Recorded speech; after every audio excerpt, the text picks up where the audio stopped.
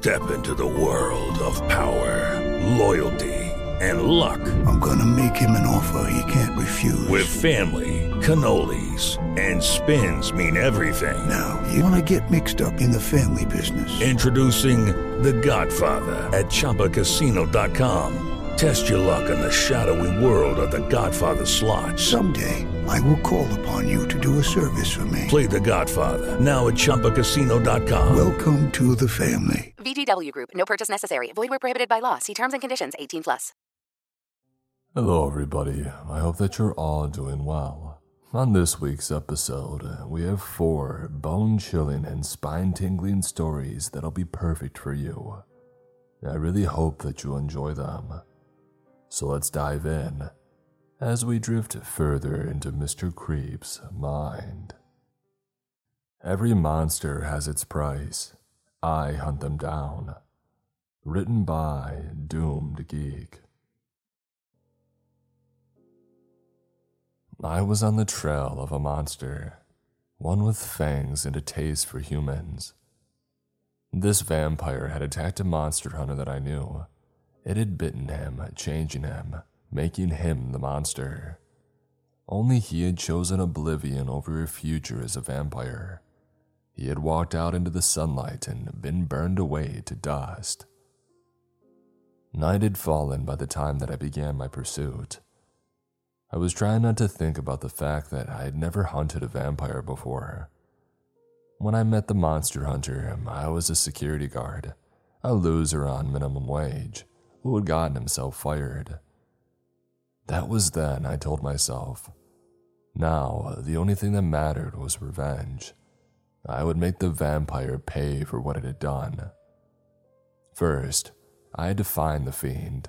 I paced the bleak rain-swept city into blind rage for hour after hour. I broke into derelict buildings and searched filthy alleyways and found nothing but dead ends. By dawn, I was no closer, and I knew by then that the vampire would be hidden away. It would be in a coffin somewhere to escape the light. To have any chance of finding it, I needed to wise up, to think. I recalled how the vampire had killed the monster hunter in its own act of revenge, after he had taken out one of its kin in a seedy bar. I would go there. It was miles away and I was beat, so I stuck out my arm to hail a taxi. 3 cabs with their light on drove straight past me. I did not know why. I wasn't wearing anything out of the ordinary, apart from maybe the fedora the monster hunter had given me just before he had died. But then I realized the reason none of them wanted me as a passenger. I was holding a wooden stake. Its tip was sharp, ideal for ending a vampire, and guaranteed to make cab drivers give me a wide berth. I put the stake under my coat, held it in place with one of my arms, while with the other I tried again to flag down a taxi. At last, one pulled over to the sidewalk, trying not to stab myself in the chin with the stake, and trying not to look weird while I was doing it. I got in.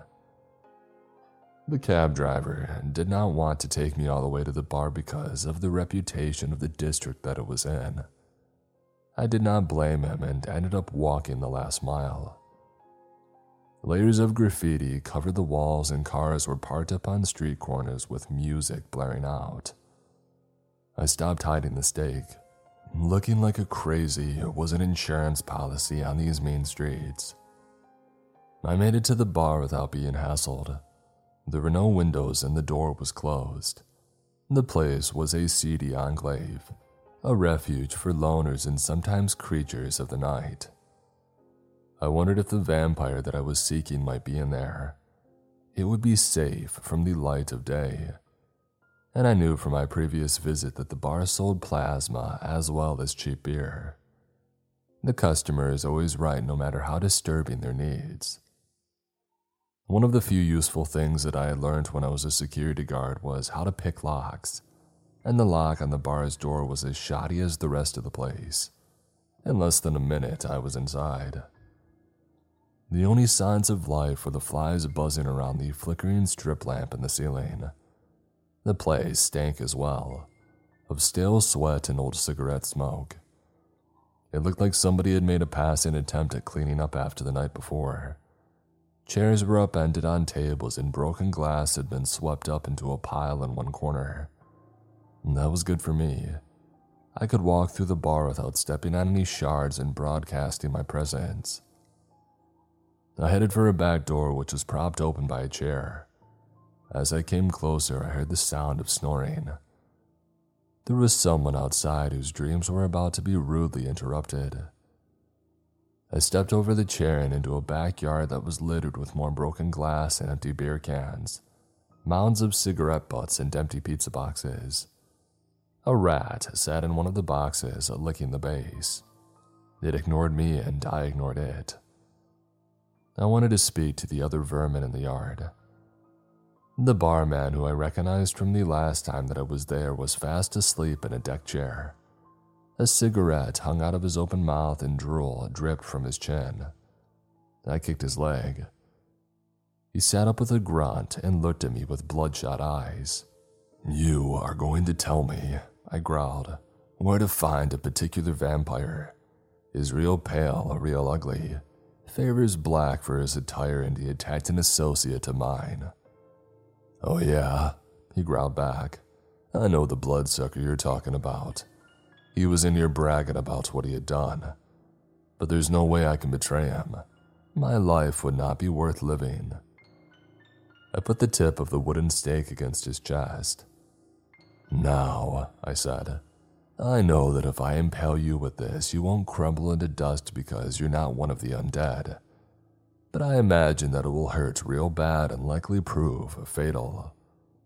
You don't need to worry about no vampires, mister. You need to worry about me." He gulped, his Adam's apple moving inside his scrawny neck. "Okay," he said. "The dude with the fangs that you're looking for likes to sleep at the Mortician's on the corner, 2 blocks along from here. It's a big old building with a hearse parked in front. Can't miss it."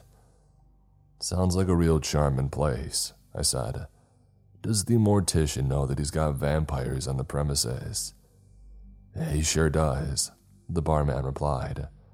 "He's got plenty of spare coffins and the vampires pay him to watch over them while they're asleep. Protect them from scum like you."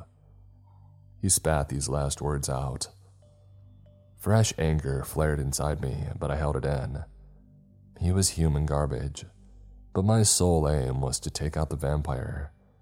The rest of the filth inhabiting the city could rot. "Mighty grateful," I drawled and left him scowling. The Mortician's was easy to locate. The buildings around it were run-down homes. Paint was peeling off of the walls. Windows were boarded up in some. Rusting cars sat in the overgrown yards of others. The Mortician's was constructed of stone and had a faded grandeur. The hearse parked in front of it looked like it belonged to a different age, one where men wore top hats and a lady showing an ankle was considered risque. It sat in its own grounds and there was no way to sneak up on it, so I decided to walk straight up to the front door. I tried the handle. Locked, but it was also easy to pick, so I went right on in. My heart was beating fast as I looked around. There were chairs lined up against a wall, a table with a bowl of wilting flowers in it, and 2 doors leading off from what I took to be a reception area. I mentally tossed a coin and opened the door on the right. I led into a wide and low-ceilinged room. A candle flickered in one corner, illuminating half a dozen coffins resting on stands. I tried the lid of the nearest one. It slid away easily to reveal the coffin empty. I took a breath and moved on to the rest. The next one was empty. I pushed away the lid of the 3rd coffin and my skin began to tingle.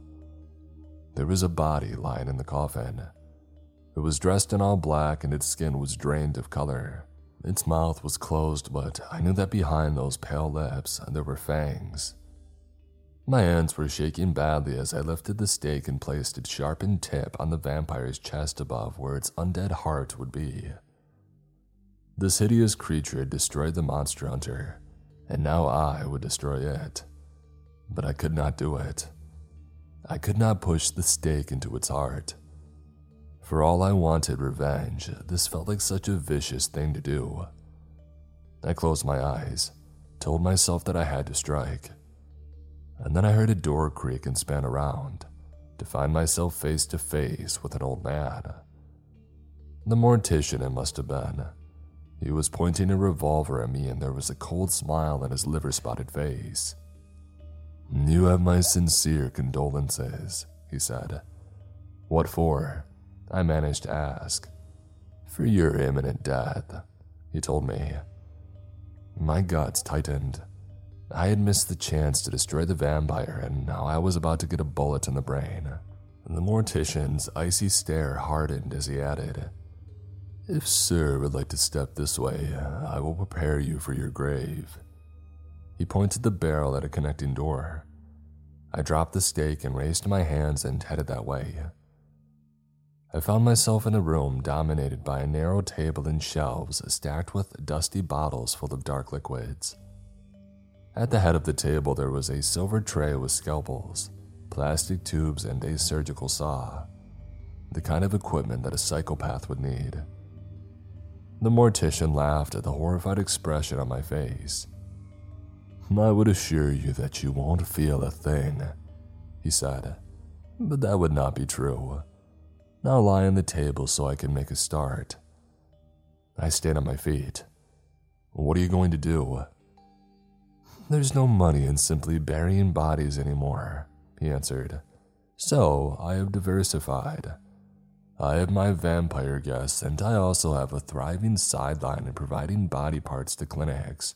Eyes, kidneys, hearts, all the organs that they will buy for patients, willing to do anything to enhance their miserable, disease-riddled lives. I can make a few $1,000s from you and afterwards the vampire can have your blood with the compliments of the house, which is quite enough talking. Get on your back, it's cutting time." My options were bleak. Fight back and die or submit and be turned into spare parts. I was trying desperately to decide when the door burst open and a man strode in.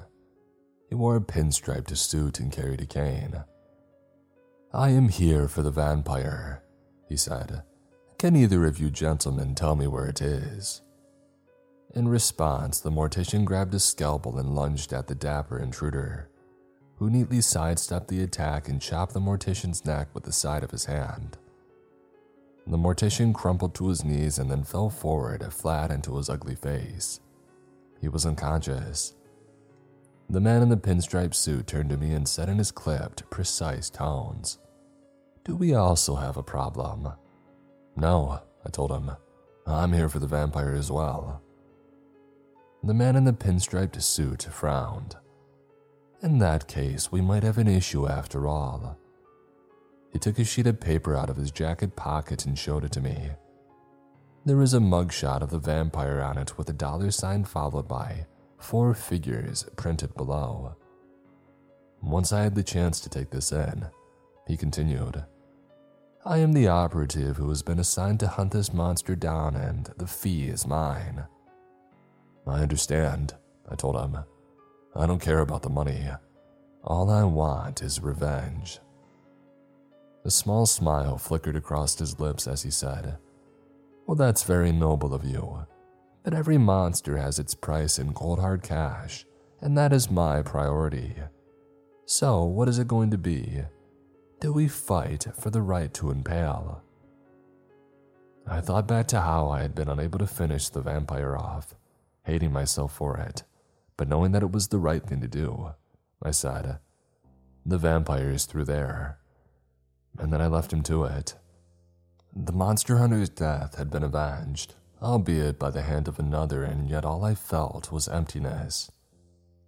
I had been a failure when this had started, and I was still a failure. Alone and broke with no purpose in life anymore. As I had done before, I drifted, while the world happened around me. Everybody seemed to have somewhere to go to, somebody to speak to. Everyone except for me. Eventually, I found myself back at the rundown building which the monster hunter had used as his base. I went inside, threw the fedora onto the floor, and collapsed onto the battered sofa that sat in the center of the room. My eyes began to close, and I was so tired and on the verge of tears. The whirring sound of a fax machine made me sit up. The monster hunter had avoided modern technology because he did not trust it. He had pointed out that hackers were constantly on the virtual prowl, around emails and messaging apps, but that no one was looking out for faxes. They were old school and obsolete, unless you were a freelance operative being paid by the government to eliminate monsters. Despite my failure earlier, was this something that I could do? I wondered. And if people who sent the faxes had not realized the monster hunter was dead, could I take his place? With these questions weighing down on me, I dragged myself to my feet and went to see what was printed on the paper being dragged through the fax machine. 2 sheets of A4 ended up in the tray. The first one had a mugshot of a man with short, tidy hair wearing glasses. He looked like the least threatening person that I had ever seen. And yet the fee for his elimination was into the 5 figures. I gripped the paper tighter when I read that. If I could do this one job successfully, I would have more money than I had ever had in my life. I moved on from the dollars and turned to the next page where a last known address and its monster classification was given. I knew the address. It was a cemetery on the edge of the city, and the man in the mugshot was a zombie. My hands were shaking as I folded up the papers and put them in my pocket. I picked the fedora up and the equipment that I would need from a cabinet, and then took a deep breath. All I had to do was eliminate a zombie. How hard could it be? I kept telling myself that all the way to the graveyard. When I arrived, it was clear straight off where the zombie had emerged from. One of the plots was surrounded by a flimsy perimeter of tape, similar to that the police used at crime scenes. The earth in the plot was broken open and just the headstone remained intact. A scrawny man dressed in overalls was standing nearby, leaning on a shovel. I wandered over and said, "I'm working for the government. Can you tell me what happened?" He was chewing tobacco and worked it around his mouth before he replied. "Yeah, about dang time. I've been telling everybody something bad would happen, but no one ever listened to me. They never do. Dang fools." "Well, I'm here," I said patiently, "and I'm prepared to listen." He turned and pointed into the distance. "It's all because of that river. It broke its banks a few days ago after all the rain we've had, and the land in the graveyard was flooded. The river water seeped right down into the earth, right down into the graves. Now most times this would be pesky, but no big deal. But that's bad water in that river, you see. It's heavy with pollution discharged from the chemical plant about 2 miles upriver from here." "And what did the polluted water do here?" I asked, gesturing at the disturbed grave. A disgusting wad of tobacco landed on the ground close to my feet. He wiped the back of his hand across his mouth and continued chewing as he spoke. "Why, it done brought that young man back from the dead. I seen it with my own eyes, clawing its way out, no longer a human being but one of them zombies like they got in the games down at the arcade. It climbed right out and then staggered off. I had almost everything that I needed." "Just one more thing," I said. "Which way did the dead man go?" He pointed in a new direction. "That way, towards the highway, maybe looking to hitch a ride." I pity the poor fool that gives that bundle of decaying body parts a lift. I thanked him for his time and set off walking towards the highway. When I arrived, I saw that it was a long, bleak strip. There wasn't a truck in sight. Along the road, I could see a lone building, lights flickering on its roof. It spelled out diner. I headed that way. From the outside, the diner looked filthy. Its windows were covered in grease and water dripped from a broken gutter, and somebody was pushing open the door. Not someone, I realized with a jolt of adrenaline, but something. As the zombie shuffled inside, a little bell above the door rang. I followed. The diner's interior was foul. Its tables were covered in a red plastic that was cracking and peeling away. There were scraps of food on the floor and there were flies everywhere. They crawled over the tables and along the walls and flew around the head of the latest customer, drawn in by the decay. The object of their attention, the zombie was shuffling towards the counter. A man wearing an apron that had been white decades ago had his back to the counter and was flipping patties on a hot plate. The zombie slapped a hand down onto the counter. "Hey, hold your horses there, fellow," the man in the apron said. He turned and asked, "All right, what can I get ya?" The zombie's voice when it answered was low and distorted. "Brains." The man in the apron shook his head as he replied, "We don't serve no brains. I can do you a burger with onions, fries, or a hot dog, but no brains." The zombie was not interested. "Brains." Its voice rumbled like the prelude to a storm. "Need brains." I decided to intervene. I took off the sawn-off that I had taken for the cabinet and tapped the zombie on the back with the barrel. "How about you hurry it up a little?" I said. "Some of us haven't got all day." The zombie turned. I could still recognize the man in the glasses from the mugshot, the man that it had once been. Now its skin was gray and breaking open in places. I could see the flesh beneath and patches of the decay that was beginning to consume it. And I wondered how inbred ugly the regular customers at the diner must have been. I mean, the man in the apron hadn't batted an eyelid when he first saw the zombie, yet most people would have run screaming at the sight of its horrific face. A face that was leaning in towards me. "Brains," it said, a glimmer of hope in its hideous tone. "Not today," I replied and placed both barrels against its forehead. I knew that if the movies and TV series were right, I needed to destroy its own brain to end the thing. My finger moved to the trigger, but once again, I couldn't do it. This thing had once been a living and breathing person. The zombie's mouth opened, revealing gray teeth from which drool hung. Its fetid breath struck me, and I felt bile rising inside me and my limbs freezing as fear took over. And then it moved in closer. It was about to bite me and I could not move. Suddenly, there was a blur of movement behind the zombie. It was the man in the apron swinging a frying pan at the back of the zombie's head. He connected. The zombie groaned and turned away from me to see what had hurt it. I had my second chance and I took it. In the aftermath of the impact, matter flew everywhere. It was parts of the zombie's skull and its brain, I realized, as I wiped some off of my face. And it was not just me. It was all over the walls and the man in the apron. Part of the zombie's brain had even ended up on the hot plate and were beginning to sizzle. I think I've lost my appetite. I said and walked away. Back at base, there was a fax waiting for me. It had one word typed on it. Update. I wrote, "Zombie eliminated, requesting payment," and I sent the fax back. A few minutes later, I had the details that I needed. I took a shower to clean off the zombie remains and found a change of almost clean clothes from the pile that the monster hunter had left on the floor. I also found an ankle-length leather coat hanging in a closet. Must have been a spare for the one that the monster hunter wore. I tried it on for size and it fitted me perfectly. I smiled, put the fedora back on, and I went to go get paid. I had been told that the cash had been left in a briefcase in a locker at the train station.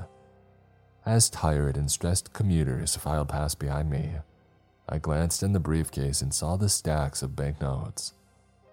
My heart soaring, I closed the locker and, looking as casual as I could, I walked away. There was no way that I could deposit that amount of money in a bank, so I went back to my base and I hid it in various places. And then I waited. Although I was now cash rich, I was hooked on monster hunting and wanted another assignment. As the hours passed and nothing came through on the fax machine, my mind had wandered. I thought about the chemical plant that was supposedly discharging substances into the river that could reanimate the dead. Was that really the case? I had wondered. I looked back at the fax machine. Still silent. So I got to my feet and put the fedora and coat on. It was time to get proactive and go see for myself what was really happening at the chemical plant. And maybe I would get lucky. Maybe there would be some monsters in the mix. I walked through the night, enjoying the sense of freedom that I felt now that I didn't have to worry about money. Soon, I was skirting the edge of the graveyard and following the course of the river. There was a rank smell rising from the water, but that was not that uncommon in rivers in built-up urban areas. I needed to get to the source, to the plant itself. It was a squat, sprawling concrete structure surrounded by a steel fence. Signs were placed on the fence warning of 24-hour surveillance and guard dogs. I knew from my own experiences as a security guard that this was a bluff. The reality was that somebody would make a half-hearted tour of the perimeter of the building once a night and then move on. I found a break in the fence and I slipped through. There was a door ahead of me. It had its own sign saying, "Fire door, keep closed at all times." The door was propped open with a plastic barrel, with the symbol for hazardous substances on its side. I stepped inside and found myself in a brightly lit open space. There were more of the barrels, some lying on their side. Dark liquid pooled on the floor in places, and in the distance, I could hear voices. I moved towards this, an adrenaline junkie in search of their next hit. At the far end of the space, a couple of people deep in conversation suddenly walked into view. I ducked down out of sight behind a stack of barrels and listened as the first one said, "These test subjects better be viable. I am getting it in the neck for management for all the rejects that we've had to throw on the river." His companion merely grunted in reply. They had reached a door with a panel next to it. The companion punched in a series of numbers and the door slid silently open. After they had gone through the door, it remained open. I crept forwards, slipped through, and crouched low to hide behind a steel cabinet. The men that I had followed were oblivious to me. They were walking along a row of beds, and each bed was occupied. If this had been a hospital ward, the scene before me could have been a couple of doctors doing the rounds. Only the patients in this building were strapped to their beds, and they were writhing and groaning. I recognized that sound from my encounter in the diner, and a cold chill ran down my spine. This wasn't a chemical plant. It was some kind of twisted zombie production line. The two men were making notes and shaking their heads. They didn't seem happy. Finally, with their inspection complete, the two men left the room. On the other side of the door, one of them tapped in a code and the door slid shut. I straightened up, and I moved over to the beds and the things being held prisoner. There were 5 of them in all in various stages of decay. The sickly sweet smell of rotting flesh was heavy in the air, and as each of them noticed me, they struggled harder against their restraints. These were made of thick leather and slotted into metal holders. For a moment, I considered trying to free them, but I dismissed that idea. These were no longer men. They were monsters who would attack and bite me and devour my brain given the slightest chance. I decided the best thing to do was to get out of there and alert the government by fax. I turned to leave, and as I did, an alarm began to howl and an intercom high on the wall of the room buzzed into life. "Attention. You are not authorized to be on this site and will be dealt with accordingly." I swore. The voice over the intercom went on. "You will now be a participant in our research program." "I will not," I yelled back, but I got no reply. Instead, the intercom cut out and the straps holding the zombies down were automatically released. I was trapped. A human subject for a test to see what 5 zombies would do to one helpless victim. I watched in horror as the zombies sat up. They moved slowly, as if trying to remember how to work their bodies. Their hands twitched and reached out, and they seemed to be struggling to focus. One zombie, which had made it to its feet, stumbled and fell into the one next to it. The zombie lashed out with its arm, and within seconds, both were snarling and trying to bite each other. The other zombies just sat there and watched blankly. It was clear this batch of zombies was a failure. Without warning, the door slid open and a man wearing a lab coat had walked into the room. He wore an expensive-looking suit underneath the coat. An entourage, dressed in security uniforms, followed, all carrying poles with plastic loops at the top. Careful to keep their distance, they snagged the zombies around the neck and dragged them out of the room. Such a waste, the man in the lab coat said as he watched them go. But we will try again, starting with you. No way, I shot back. You're not going to turn me into a zombie. Oh, it's not your choice. You forfeited all your rights the moment you trespassed on my property. You'll never get away with this. Oh, I will. I make generous donations to political campaigns and employ a large number of local people at my other businesses. Money makes the world go round, and money makes the authorities look the other way. You are mine to do with as I choose. He laughed and walked out of the door. One of his entourage on the other side started to tap in the code to close the door. I had one chance to act. The long leather coat had deep pockets. They were ideal for storing equipment that a monster hunter might need, such as a wooden stake which I took out and threw towards the door. It landed on the floor in the gap before the door had a chance to close, holding it open, but not by enough for me to squeeze through. I ran at the door, shoulder barged it, and I was out. The entourage and the man in the lab coat were already gone, apart from the man who had been left to enter the code into the door. He looked at me in shock and then reached for a taser hanging from his belt, but he didn't make it. My fist connected with his face. I heard and felt bone breaking. His, not mine. He did not cry out. His legs gave way and he collapsed onto the floor, out for the count. I jumped over him and ran back through the space and the propped open door. When I arrived back at my base, I was coated with sweat and adrenaline was still pumping through my veins. I was a man on a mission.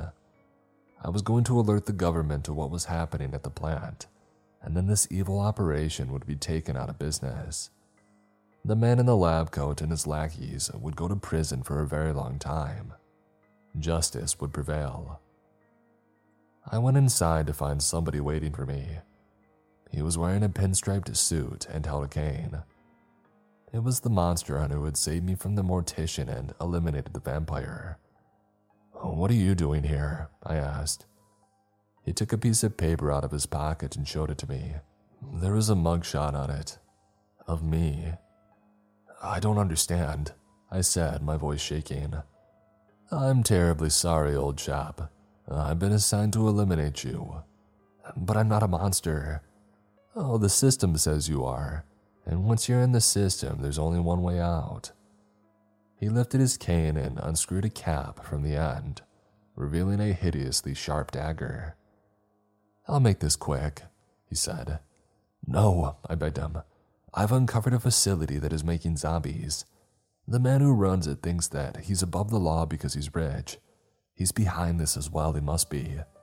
The system is corrupt, and you're being used by it to kill an innocent man." He stared at me, and then slowly put the cap back over his dagger. "I barely know you," he said, "but I believe that you're an honest person, a good person, and I've had my suspicions for some time about those who pay me to eliminate monsters. So I'm going to lie and tell them that I eliminated you and take the fee, and then maybe find a new career, maybe back home in England."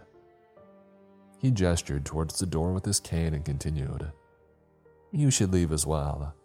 They have eyes everywhere and there's a good chance they'll discover that I let you go. More monster hunters will come after you then, and they will not hesitate." I took a deep breath and walked out. It had started to rain and the city was cold and gray around me, a hostile, threatening place. I had been a monster hunter. Now I was a fugitive.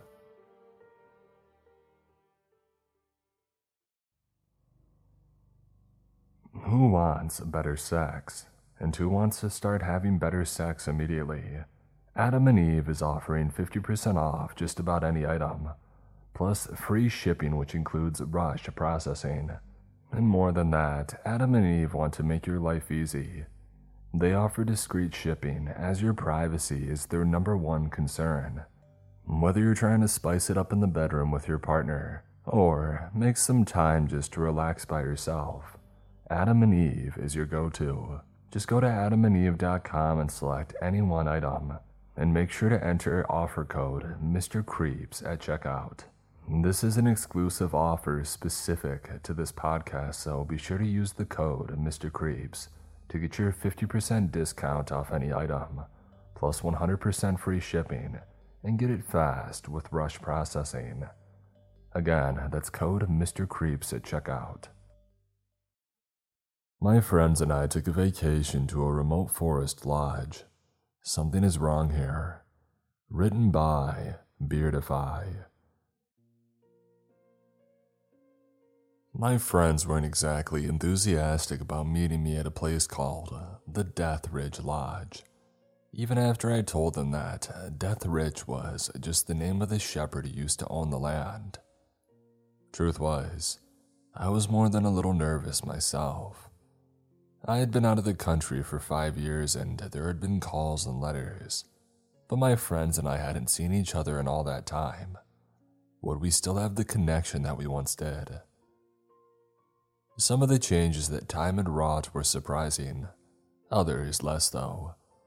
We had all expected my stubborn, brilliant friend Jennifer to be an attorney like her father, but in a story straight out of a cheesy Hallmark movie, she had married a guy from a tiny town in Kentucky and had 2 kids. Meanwhile, Ned, a loudmouth, extroverted redhead, had somehow ended up working from a lonely home office as a computer programmer. And then there was Zoe. She had been my crush since our sophomore year of college. It wasn't just her auburn hair or piercing green eyes. It was the care and honesty that she showed in everything she did. Before her, I had never met somebody who really listened, who really cared about other people without working their own angle.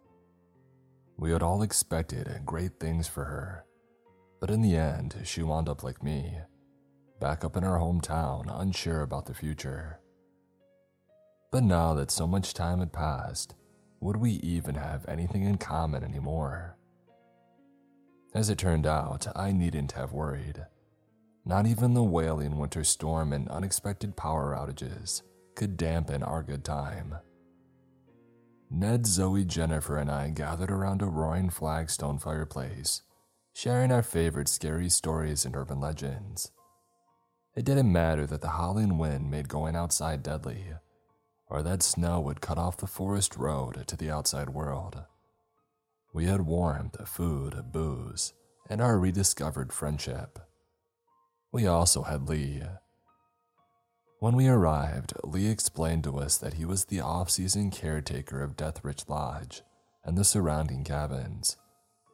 During tourist season in the summer, the place was swarmed with hospitality workers, but from fall to spring, Lee mostly had the place to himself.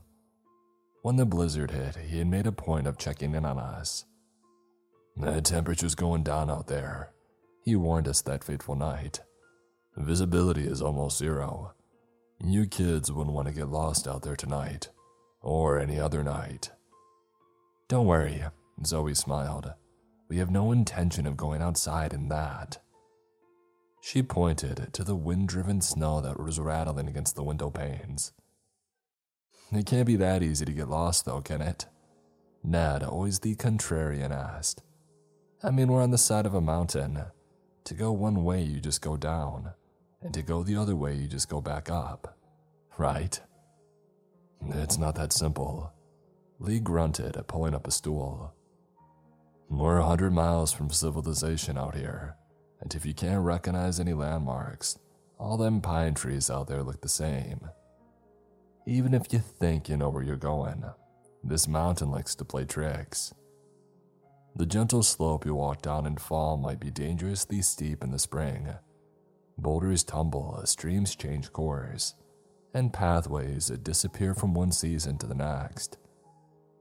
There are dozens of trails crisscrossing this old mountain.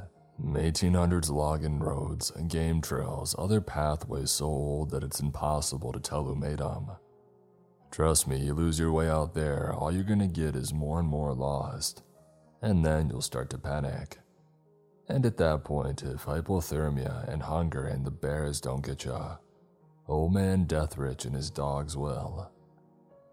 Deathrich? Dogs? Zoe and Jennifer asked at once. How much do you four know about Deathrich Lodge? Not much, I admitted.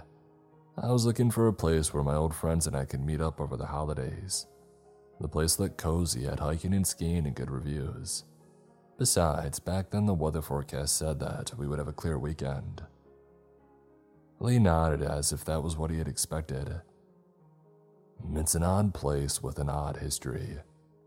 Just after the Revolutionary War, a man named Jebediah Deathrich showed up here and started construction on a cabin. He said that the mountain had called to him, and that he'd seen it in a dream, and that Patrick Henry had gifted him the entire mountainside in exchange for services rendered during the war. There was plenty of land back then, and grants were being handed out like candy, so nobody called him on it. Besides, folks had wanted farmland, not the slope of a mountain. They all thought that Jeb Deathrich was crazy, but he carved a life out of these hills, swearing that he and the land were one flesh.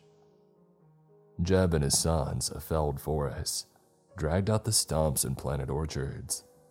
They set up secret garden patches back in the woods, raised chickens, cows, and a flock of sheep. For a while, things were good. The old man stared into the fire. If you young people get bored with all this history, just say so.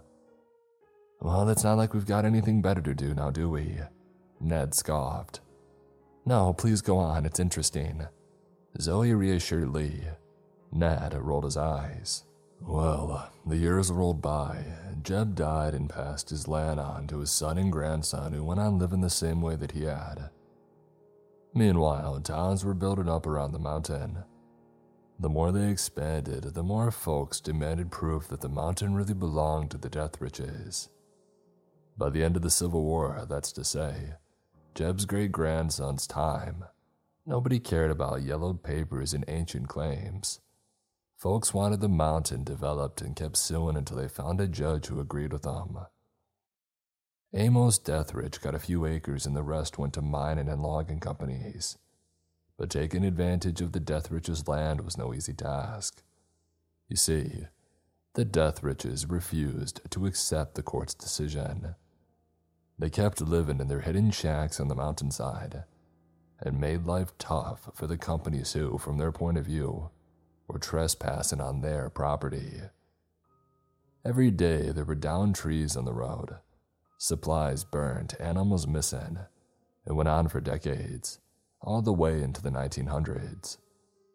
And while nobody had been hurt in Amos Deathrich's little guerrilla war, it was costing those companies more than the mountain was even worth. They had to put a stop to it. The first sign of trouble was when Alice Deathrich, Amos's wife from back east, stopped coming into town to sell her honey and fruit preserves. A few days later, Amos was found in the middle of a dirt logging road, surrounded by his 3 mastiffs. They had all been shot to bits. 10 years later, some trappers found Alice and the kids in a shallow grave. They said it looked like they had died badly. So who did it? Jennifer asked. Well, nobody can prove nothing about nothing, but a group of flashy out-of-towners rode in on the last train from Chicago that night and left in the morning. Folks in town said they saw lantern lights going up the logging road and gunfire in the hollers. Lee stared thoughtfully into the fireplace. In a way, though, I guess you could say the Deathriches won out in the end. The mountain never yielded enough timber or coal to justify the expense.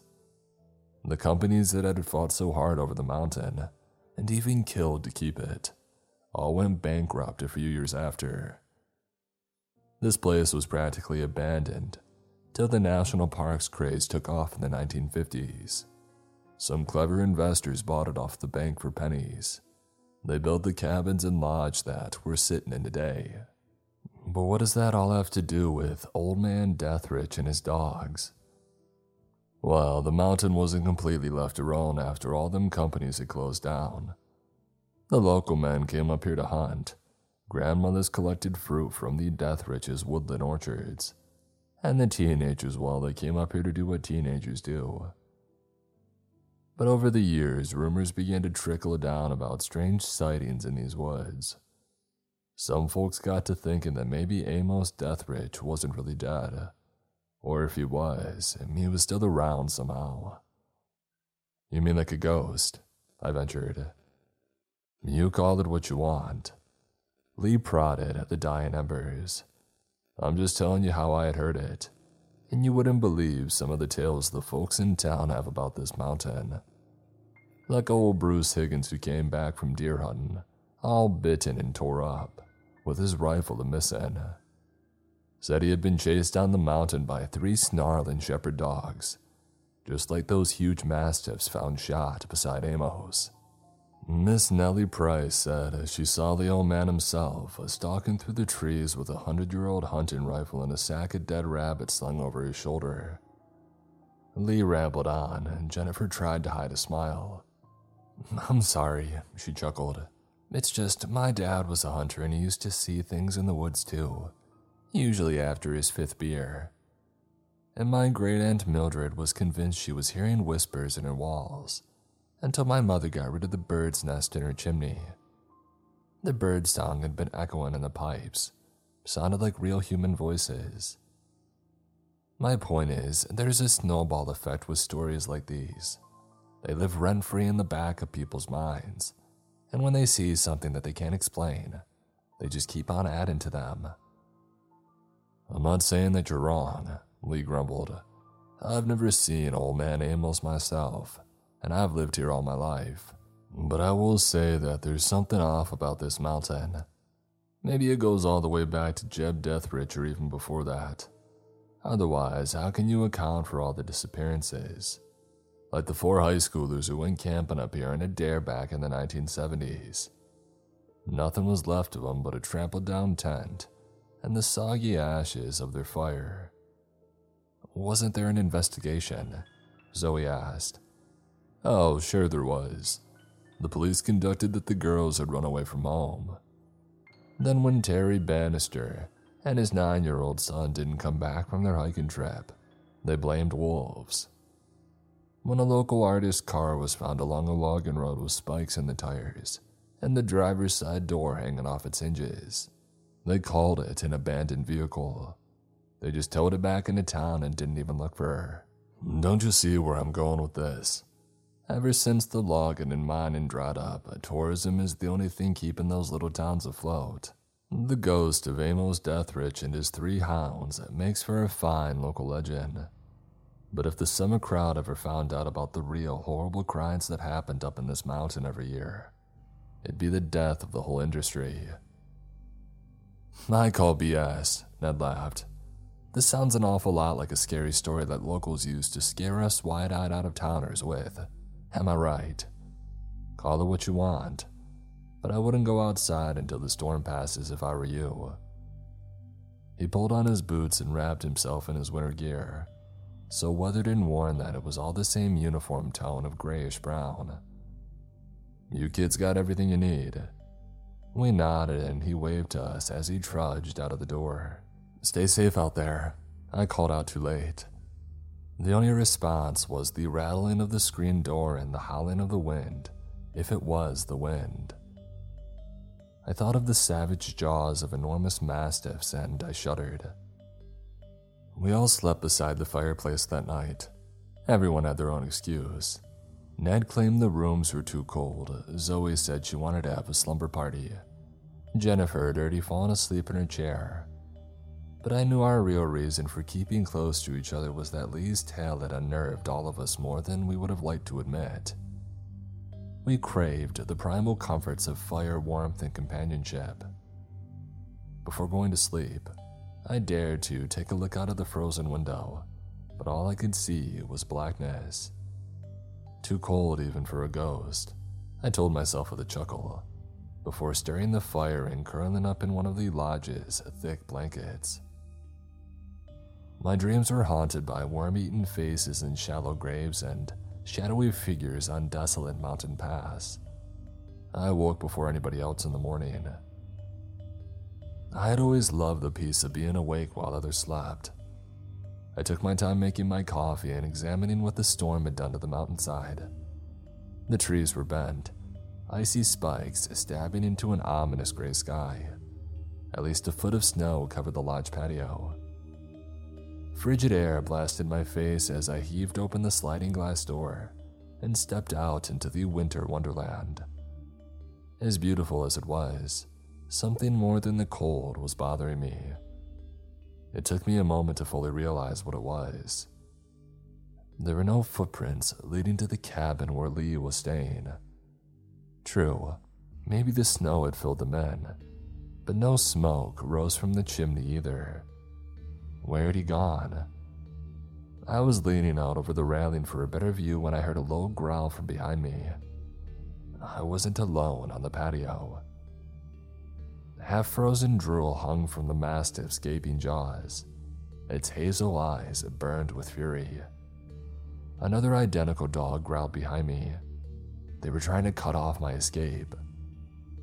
I bolted for the door and slid it shut just before a mouth as large as my face smashed into the glass, cracking it. The enormous dog lunged again, widening the spiderweb pattern on the glass. Barks and howls chilled my blood. My friends were waking, but not fast enough.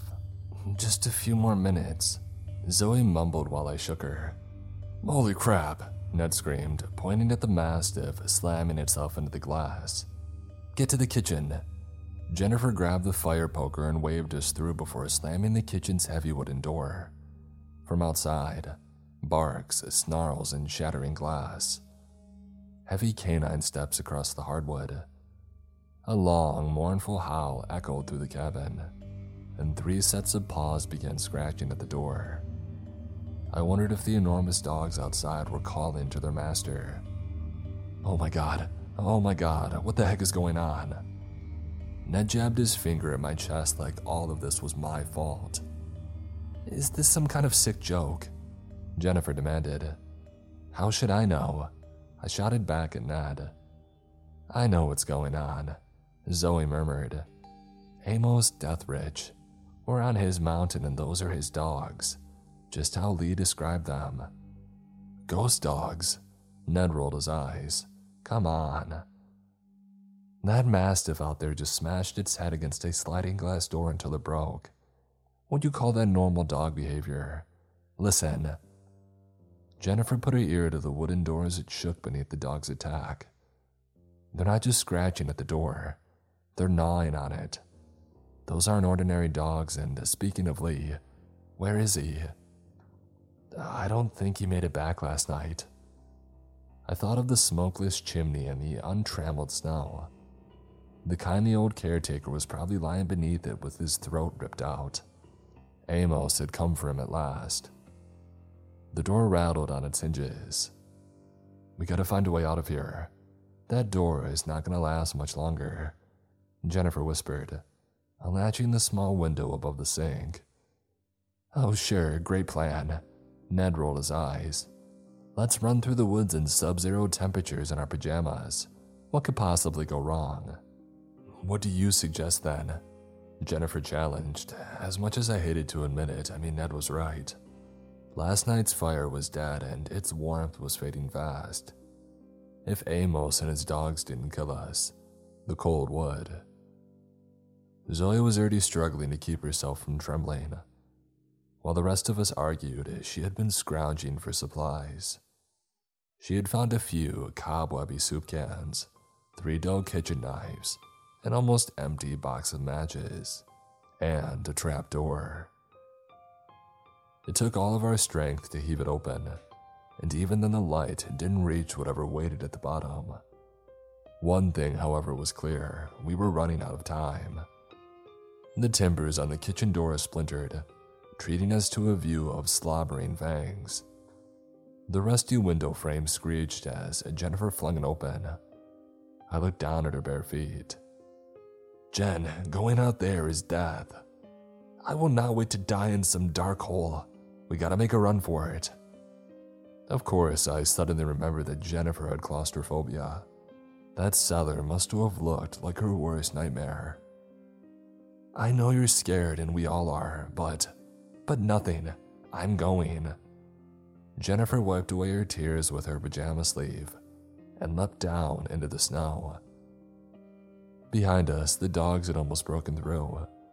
Ned, Zoe, and I sprinted for the trap door and slammed it shut behind us. The mastiffs sniffed around and dug at the floor over our heads, but only for a moment. A horrifically human whistle split the silent winter air outside, followed by a cruel command. "Sicker, boys." First came barks and then snarls, and Jennifer began to scream. Maybe it was a blessing that we couldn't see what was happening out among the frozen trees.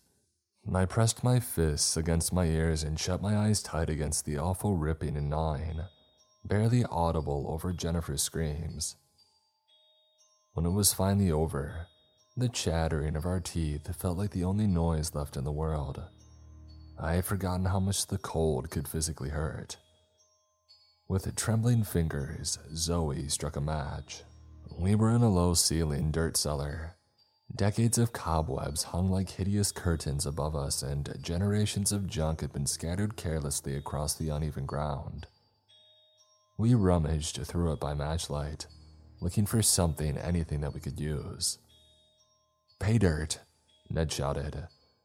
He had found a canvas sack full of moth-eaten wool blankets, leather boots, and parkas beneath a heap of snowshoes. We bundled up immediately, grateful for the warmth, but there was little else of value in the heaped rubbish around us, and we were running out of matches. "This is weird," Zoe nudged me. She had found an old wooden chest full of century-old dresses, leather bags and belts, and a tiny silver locket. The cellar ceiling groaned with heavy footsteps. Zoe instinctively pocketed the locket and grabbed my arm. "Now where'd the rest of you run off to?" The voice above us was the same one that had sicked the mastiffs on Jennifer. There was something antiquated, gravelly, and wild about it. Something that made me think of the unsettling tale of the Deathridge clan. "Amos," Zoe mouthed, pointing to the far side of the cellar. The crumbling stone wall faded into blackness, but as I crawled silently closer, I could see what lay above. A coal chute, an escape. The footsteps overhead left the kitchen. I imagined they were heading upstairs to check the bedrooms. We had shoes and a way of keeping warm, even if they were filthy and they fit badly. If we were going to try to slip out through the coal chute, it was now or never. Ned's hand shot out and grabbed my wrist as I struggled to push open the rusted shoe cover. "Are you crazy?" he hissed. "Didn't you hear what happened to Jen out there?" "Jen had a point too," I whispered. "Whoever or whatever is up there is bound to check down here eventually. Do you want to be down here when that happens?" "I'll take my chances." Ned had found an ice axe in the heaps of junk and held it with a white-knuckle grip. I realized that my loudmouth childhood friend was even more frightened than Zoe and I. To my surprise, Zoe's cold hand slid into mine. "Are you ready?" she asked. I nodded. "Come on, Ned, come with us. There won't be another chance." "No way, I'm staying right here." Ned shook his head. The last I saw of him was his pale, stunned face, watching us scramble out into the winter sun. Zoe and I trudged through the snow, afraid to look back, afraid of what might be following. We kept our eyes away from the red patches and the white where Jennifer had met her end, aiming instead for a suspicious trail of footprints that led from the woods up to Deathridge Lodge, one large human and 3 dogs. "Ghosts don't leave footprints, do they?" Zoe murmured. I shook my head, wondering where this insane day would lead us. Zoe and I had barely entered the silence of the pine forest when we heard the gunshot, the boom of a shotgun blast. Ned had been found. Zoe grabbed my arm and I could feel her warmth through our improvised blanket coats. It was what I had dreamed of when I had planned this vacation, alone with Zoe holding her close in the winter woods. But now my dream had turned into a nightmare. The triumphant baying of the dogs and a man's maniac laughter, carried to us by the wind, confirmed what we already feared. Our friend was dead. For a long minute we just held each other, listening to our thundering heartbeats, a reminder that we were still alive. But for how long? The footprints in the snow seemed to follow a sort of game trail, just like the ones Lee said the Deathridges had used. A small creek ran alongside it. My feet were exhausted from slogging through the high snow, but we had to put more distance between us and pursuit. Right around the time that I lost sensation in my feet, we rounded a corner and saw a slumped-over hut up ahead. The footprints that we had been following seemed to originate from there. I swallowed hard and looked back at the boulder-strewn mountainside behind us. "Hide up there," I told Zoe. "I'll see if it's safe." "I'll come with you. This is no time to be she began. "Listen, if it's not safe, we're both dead. This way, at least one of us makes it." "Are you sure?" "If we don't find warmth, food, and shelter, we're dead anyway. I've got to see what's in there, and if you..." Zoe shut me up with a strong hug. "Let me go instead. I want you to keep watch for me." I didn't like the idea at all, but I could see in Zoe's eyes that her mind was made up. She left me with an extra blanket and the other supplies that she had dug out of the cellar. I set up a vantage point behind a boulder where I could see without being seen, or so I hoped. Now that the sun was setting and my sweat began to cool, I found myself rethinking what I had said to Zoe. I had intentionally exaggerated when I told her that we would die without shelter, or at least I thought so at the time. But as the pine tree shadows reached out for us like long fingers and the temperature dropped, I wasn't so sure. I wondered if covering ourselves with dirt would keep us warm enough, or if I would even be able to light a fire with my shaking hands. I fiddled nervously with the first thing that I grabbed out of Zoe's blanket, that weird silver locket. I realized that it had a clasp. It was probably one of those necklaces that held pictures inside. Down below, Zoe was a tiny black shape on the sagging steps of the hut. She pushed open the creaking door. I was so concerned about what might come out of it that I had forgotten to pay attention to the path below.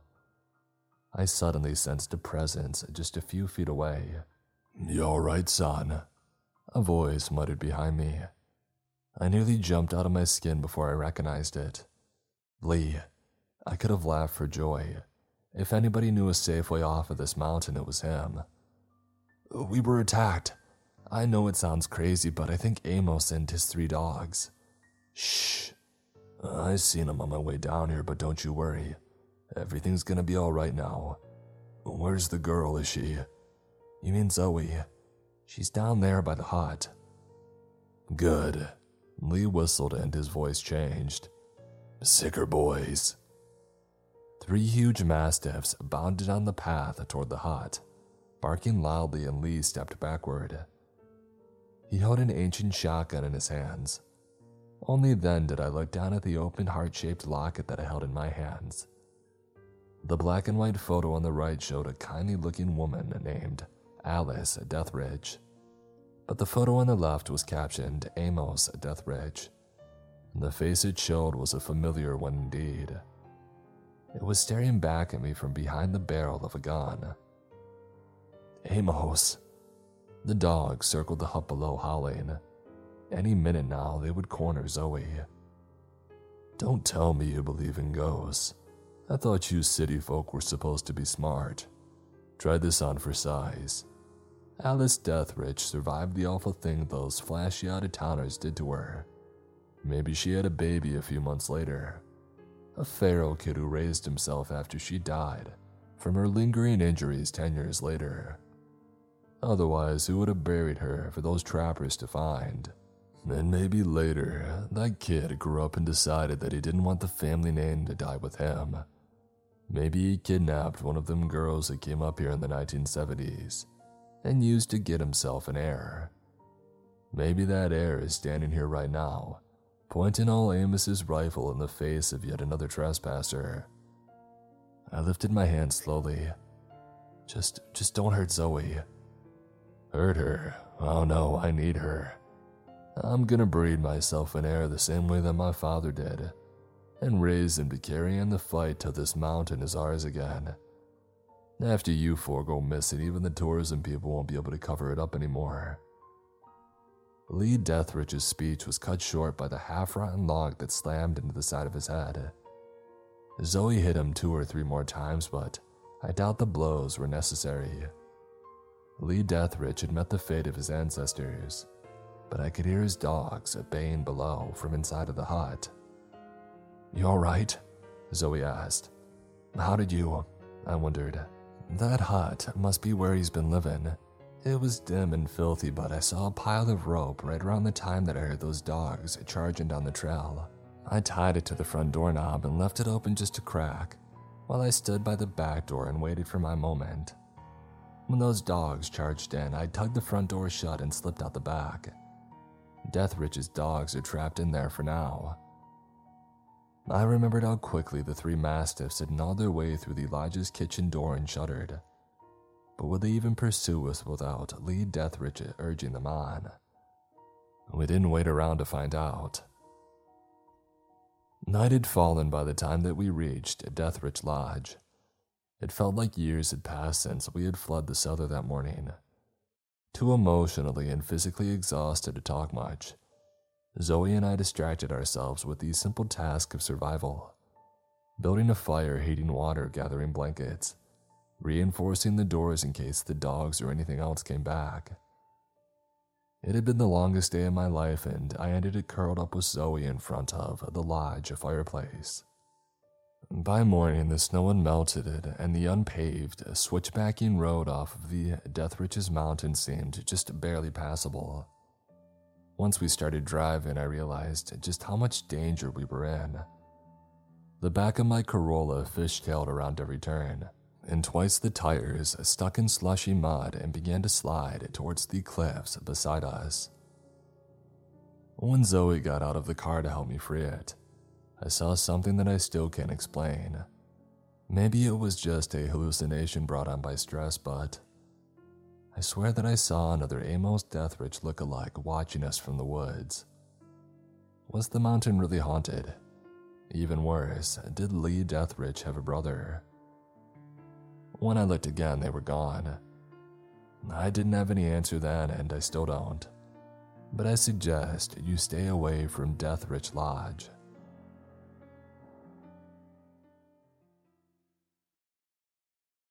Life is scary when you quit your job and literally nobody noticed. Life is scary when you wink at your crush as you pass by your desk, only to realize that you have toilet paper stuck to your heel.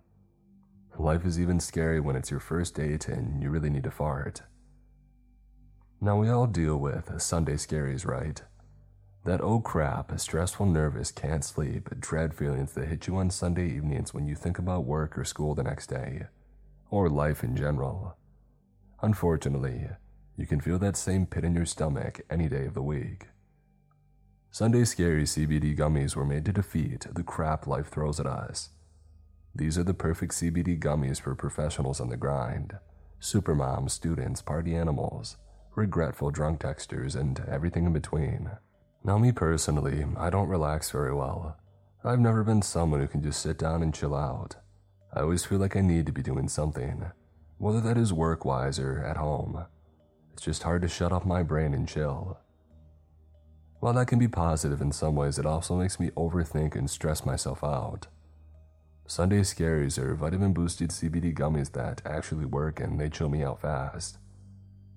Look, we all have the right to live scare-free, so whether you need to take the edge off, calm your racing mind, or sleep better or just chill, take 2 CBD gummies every day to keep the scaries away.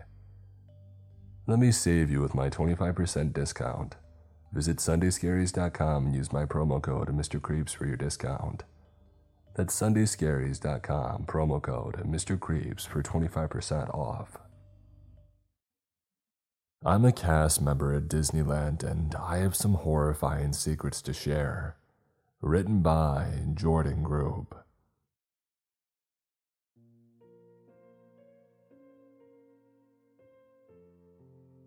Teddy and I had been working at Disneyland for years. The two of us had seen hundreds, if not thousands, of young cast members come and go, heading off to college or to better jobs and brighter futures.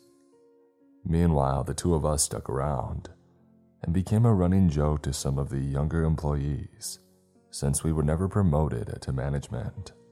Most of the lower-level cast members were young, in their early 20s or late teens, and to them it was only a part-time gig, a way to make money for college or to pass a bit of time until their real lives and careers began. But Teddy and I were lifers, and some would say losers. Although I would never attach that label to myself willingly, I had heard it whispered enough times to know that it was what other people thought of us. We had both been there for nearly 2 decades and had worked on pretty much every single attraction, but had never been deemed responsible enough to be promoted to supervisor status. Over that time, I found out a lot of secrets about the place, some things that are known to the public, but also some revelations that aren't talked about anywhere. Did you know that cast members who work as mascots have to wear communal underwear? Yeah, that's right. They share the same underoos and they get washed in between uses, at least in theory. Who knows what weirdo came up with that idea? Or how about the fact that the skeletons on the Pirates of the Caribbean ride were originally constructed out of real bones? Despite the park's insistence that all of the bones were removed, a few still remain. Management lost track of which were real and which were fake, and they just left the real ones in there along with the imposters. But when you're up close, it's easy to tell them apart. The real ones are a little more yellow and they're heavier than the plaster ones. There are plenty of morbid secrets like that. People scatter the ashes of their deceased loved ones in the park so often that we actually have a not-so-subtle codename for it: White Powder Alert. The Haunted Mansion and Pirates of the Caribbean are the most common places, but it's done all over, and who knows how often people get away with it without us noticing. Code 101 means a ride is temporarily shut down, while Code 5 or a protein spill means that somebody has vomited on a ride and it needs to be cleaned up. Those spills are often the cause of ride shutdowns, rather than mechanical issues. Oh, and if you hear yourself or somebody else being referred to as a treasured guest, it doesn't mean that you're a VIP. It's actually our code word for saying that you're being an a-hole. There are stories of ghosts, some told by people who never believed in such things before witnessing them in the park. The specter of Walt Disney himself had been seen at times, outside of Sleeping Beauty's castle just on the other side of the drawbridge. Or sometimes he's seen at night, just outside of his old apartment on Main Street, where occasionally you might smell a whiff of cigarette smoke, despite the fact that such things are banned inside of the park. Walt and his family had once lived there so they could spy on visitors and listen to their opinions about the park. They would eavesdrop on their conversations from their second-floor apartment, just above street level. George, a dead electrician, supposedly haunts the Pirates of the Caribbean ride, and every morning cast members must call out, "Good morning, George," at the start of the day. Otherwise, the ride will mysteriously have issues all day long. Unexpected shutdowns and other strange occurrences are commonplace if George isn't given his proper morning greeting. And have you heard about the animatronics in It's a Small World run all night long? Yep, those rumors are true too. In fact, quite a few of the lifelike robots stay in motion 24/7, even throughout the lockdowns and park shutdowns a couple of years back. If you ask management about this, they'll tell you it's because the attractions are cheaper to maintain this way. They break down less frequently if they're in constant motion. That's the excuse that we get anyways. But I've come to realize that there might be far more terrifying reasons for this. Something so disturbing and twisted that I wouldn't have thought it'd be possible if I hadn't witnessed it for myself. Teddy and I were on our lunch break when we found the storage room. We were looking for somewhere private since Teddy had brought a bit of homegrown greenery and his favorite piece of glassware that day. The park has miles and miles of tunnels crisscrossing underneath it, and Teddy and I had explored most of the labyrinth over our years of service. Like everything in the park, there was a stupid nickname for these underground tunnels. They had been dubbed utilidors by some management type in the distant past. Most of the cast members just called them the tunnels, and they were so vast that we often used golf carts to get from one end to the other. There were odd dead ends, and some tunnels seemed to intentionally lead to nowhere. We were currently in one such useless utilidor when we noticed an odd-looking door which appeared to be at least a half-century old, if not more. It had a rusted placard hanging on its surface which read, "Obsolete animatronic storage." "Hey, didn't there used to be a vending machine here?" Teddy asked. "Who cares? Let's see if it's open." We've only got 20 minutes left," I said, looking at the time on my cell phone. The doorknob turned in my hand and the two of us went inside. I looked for a light switch on the wall to my right, but I didn't find one. It was pitch black and impossible to see anything. Using the flashlight on my cell, I cast a beam of light around the room, trying to see what kind of space we were currently in. There were people-shaped forms all around us, draped in tarps and tablecloths. The room was as long as a football field, but it was narrow, only about 15 feet across. "Creepy," Teddy said, taking the words right out of my mouth. Well, I guess it did say this was animatronic storage. It must be really old. He wandered away from the door and it clicked shut behind him. Something about that made me nervous, but I ignored the feeling. The door had been unlocked and that meant we would be able to get out again. But still, I reached for the doorknob to check it. My hand was about to touch the polished brass when Teddy called out, making me jump. "Whoa, check this out," he said, sounding excited. I left the door, turning around to see what he was looking at. He had his cell phone flashlight on now as well and was lifting up one of the tarps to look at what was underneath. Man, this thing is freaky looking. He pulled the tarp all the way off and I saw what he meant. The thing hidden underneath was very creepy. It had the goateed face of a young man but the ears and nubby horns of a goat, looking far too real.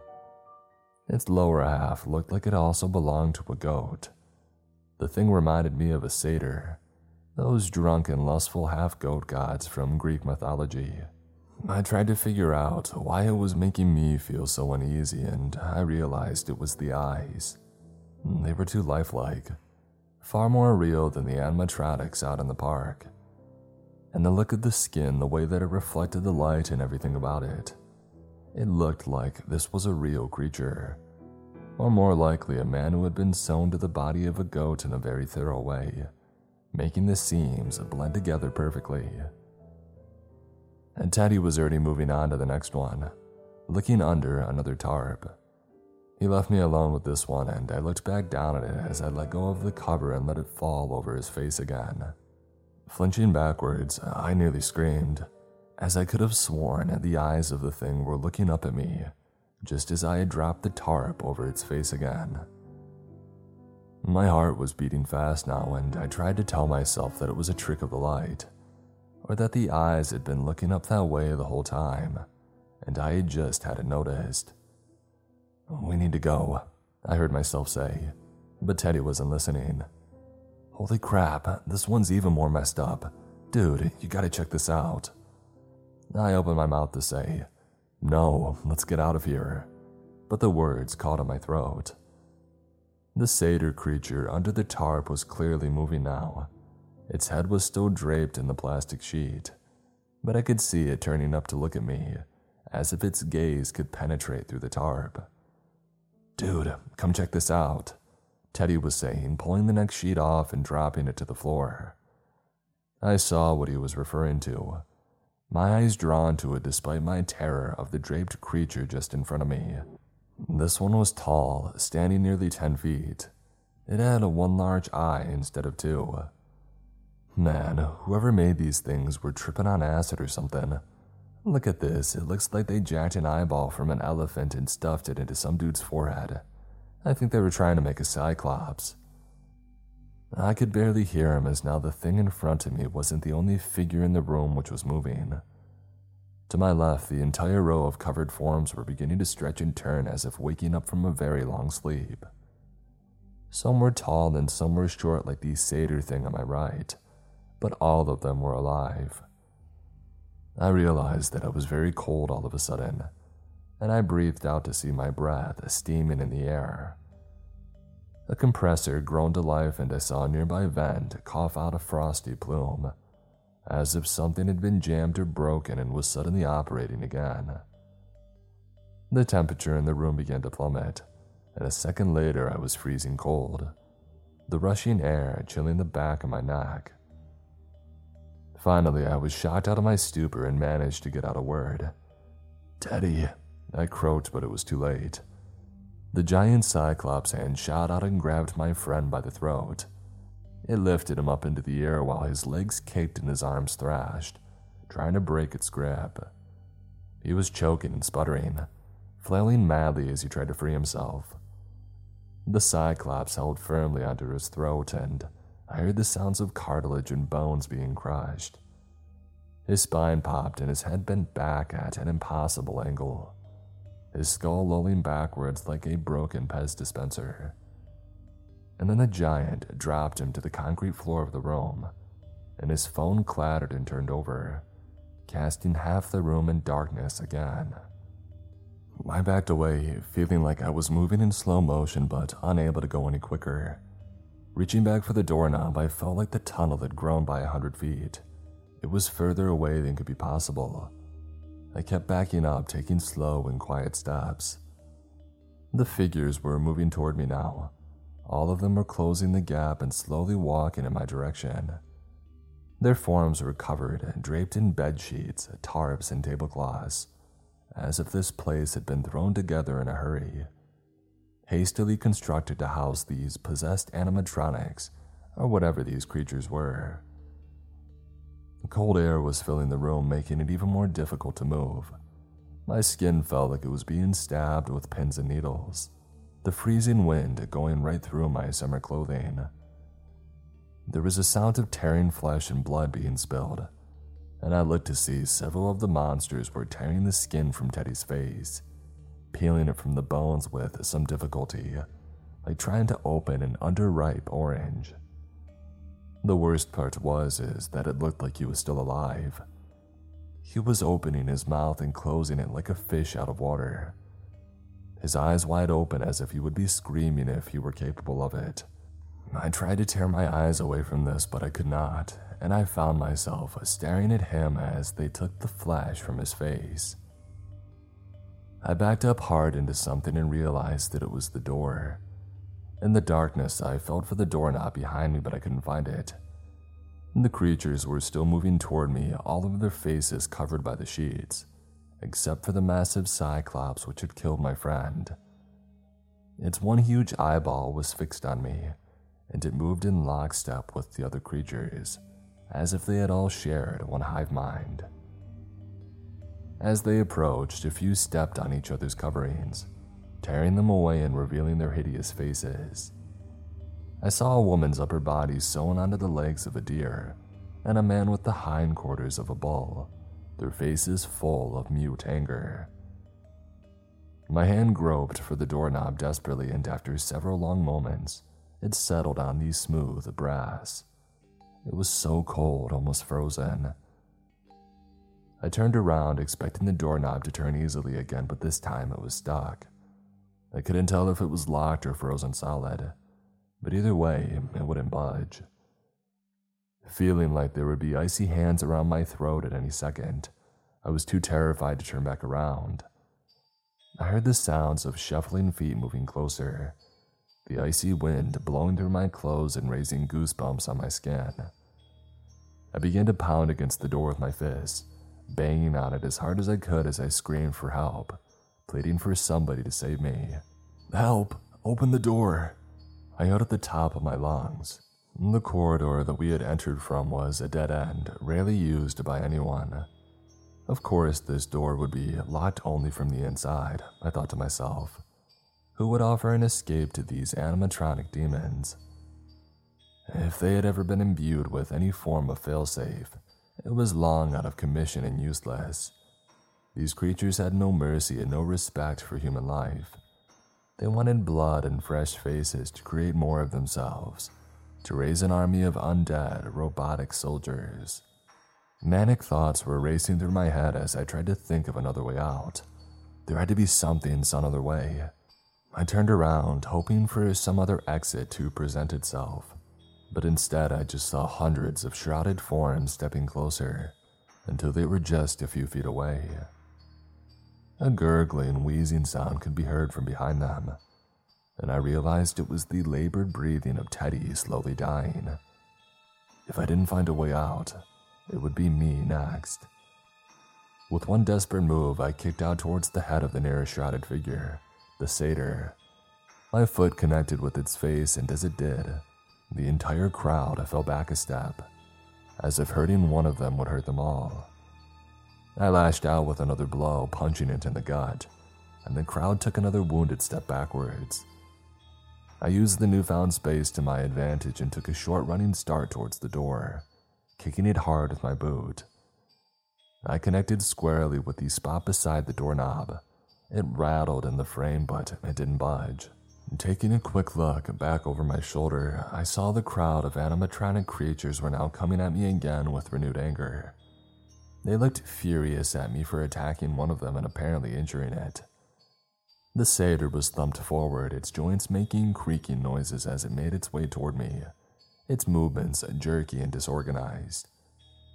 I kicked the door again harder this time, using every ounce of force that I could muster. I heard something splinter and break, but still it didn't budge.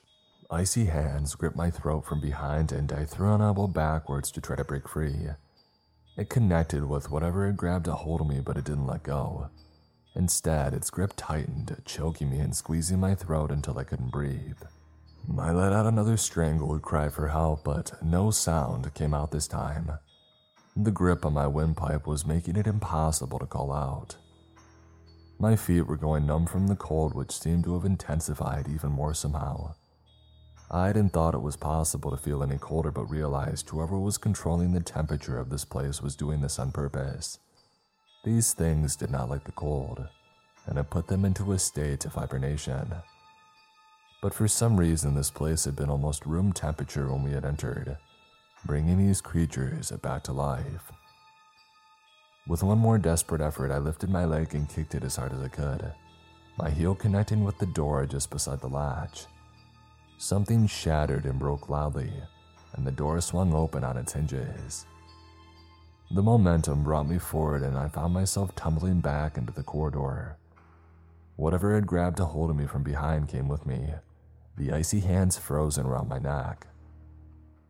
As I landed, the thing's fingers broke off like icicles, shattering on impact. The shrouded creature was writhing on the floor, looking as if it wanted to get up to chase me but wasn't quite capable of it yet. It was still too cold.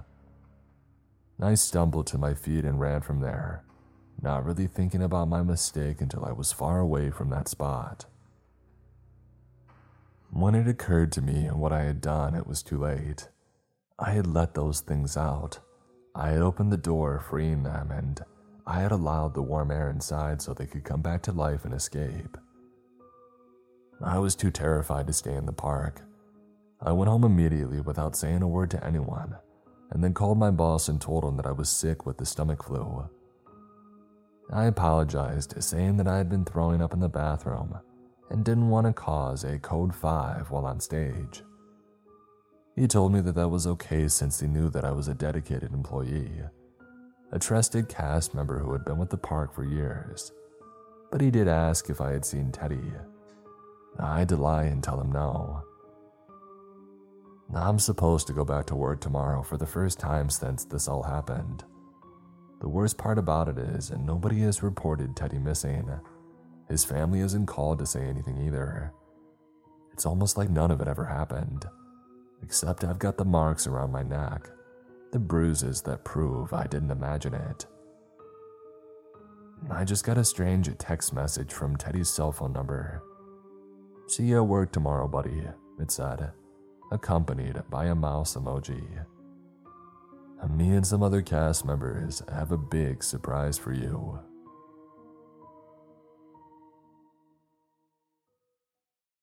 My friends and I explored an abandoned ship.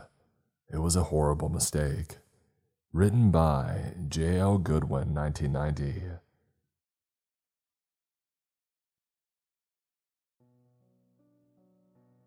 At the boat ramp around the corner from my apartment lies a white behemoth, sitting silent as a tomb. Moored to a dock which no longer connects to shore, she bobs up and down on the water, only disturbed by the wake of passing boats.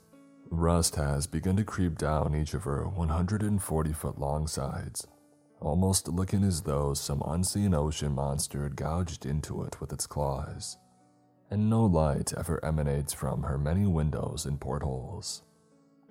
The Cam has, in a way, become part of my town's landscape for the last 2 decades and change, ever since her previous owners failed to pay the mooring fees for it, and it was seized both by the local government and the U.S. Marshals Service for separate reasons. There have been rumors of everything from drugs to botched scientific experiments taking place on board during her history. She originally was moored closer to downtown, but a few years ago she was moved to her new home and has sat there ever since. It was thanks to those rumors that one day while sitting on the couch playing video games with my 2 friends, Darren and Zeke, that the plan was hatched. We had taken a small break and Zeke stood up to grab a beer from the fridge. You know, I always wondered what exactly happened with that ship to make something which was once so beautiful and grand just, get abandoned and forgotten about. I twisted around on the couch to see him looking out of my kitchen window. I knew exactly what he was referring to. "Yeah, dude, your guess is as good as mine, man," I answered. "Now get back here and help us beat these putzes." There was a moment's pause and I heard him walk back over. For the next few hours, there was no mention of the ship as we slogged our way through deathmatch after deathmatch. I honestly thought the whole thing had been dropped. That was until we had wrapped up things for the night and my friends got ready to head home. "You know what?" Darren asked as he slipped on his jacket. "For a change of pace, we should have a bit of adventure. Get out of the house instead of wasting ourselves away on the couch." Zeke and I exchanged glances with each other and then shrugged. "Well, what do you got in mind?" I asked him. The second the question left my lips, I knew I shouldn't have taken the bait, as an extremely mischievous smile spread across his face. "Why don't we sneak on board the Cam on Friday night? Finally see for ourselves what she looks like on the inside." I felt a pang of surprise shoot through me. Zeke was always the one suggesting wild and slightly dangerous things for us to do. But to hear Darren, who usually seemed a bit antsy about breaking the rules, volunteer something of this nature to do, frankly shocked me. "Dude, you serious?" Zeke asked him. He nodded. Seriously, with everybody celebrating Easter with their families, the boat dock will be pretty much empty on Saturday night. I'm sick of just doing the same stuff over and over. Sick of playing it safe. I say we go a bit buck wild. He cast a hopeful look our way. For a second, my mind remained blank and then it clicked. Maggie. His girlfriend of 3 years had recently broken up with him for another man. And to say that he hadn't taken it well would be like calling the Chernobyl meltdown a small accident. He had changed since then, becoming a bit darker and more willing to bend the rules. He gave us both a hopeful look. What about it? Zeke immediately laughed. Dude, heck yes, you're speaking my language now. I became aware that both of them were now looking at me. What do you say, Adrian? Darren asked me. You in?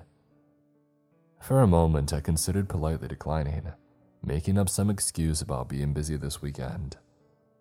Trapezing around a pretty much abandoned and possibly dangerous ship, one which it was common knowledge was often used by the homeless as a shelter during the storms, was not exactly my idea of a fun time. But then I caved. I knew Darren was only doing this as a way to keep his mind off of his breakup. And if I left him alone with Zeke, without anybody to keep things from getting too out of hand, God only knew where things would end up. Sure, why not? I said. Immediately, both of my friends broke into soft cheers, slapping me on the shoulders and the back. For a few more minutes, we discussed exactly how it would go. Zeke's parents owned an old motorboat from the early 60s, and where their dock was just up the estuary from the cam, we would use it, motoring down and tying up on the far side of the ship so we could climb aboard, quickly check it out, and leave.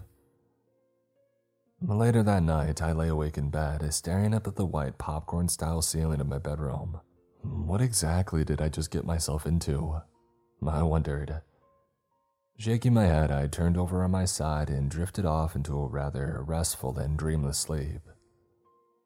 I had no idea that it would be one of the last good nights of sleep that I would ever have. The next day and a half passed by in a blur. Before I knew it, it was late Saturday afternoon.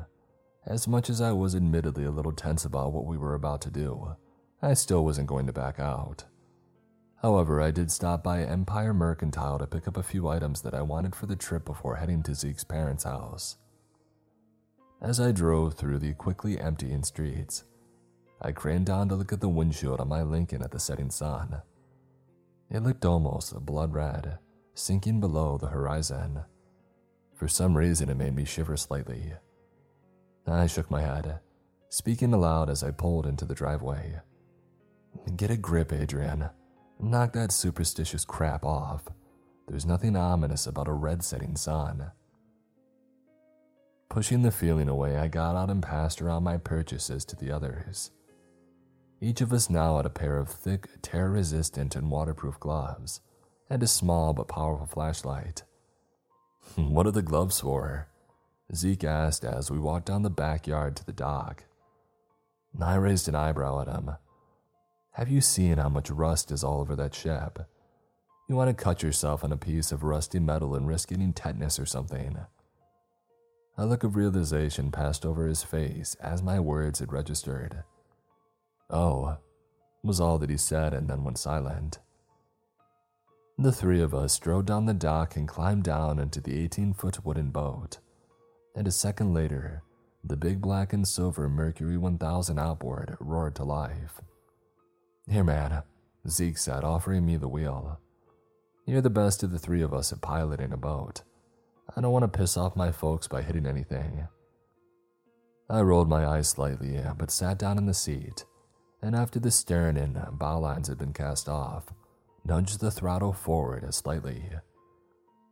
Flicking on the running lights, we pulled away from the dock and began our journey down to the cam. Everyone was silent on the journey, though whether the silence was from excitement or apprehension, I couldn't tell. I gazed ahead of me, looking around as I allowed the 60-year-old motor to open up to full throttle.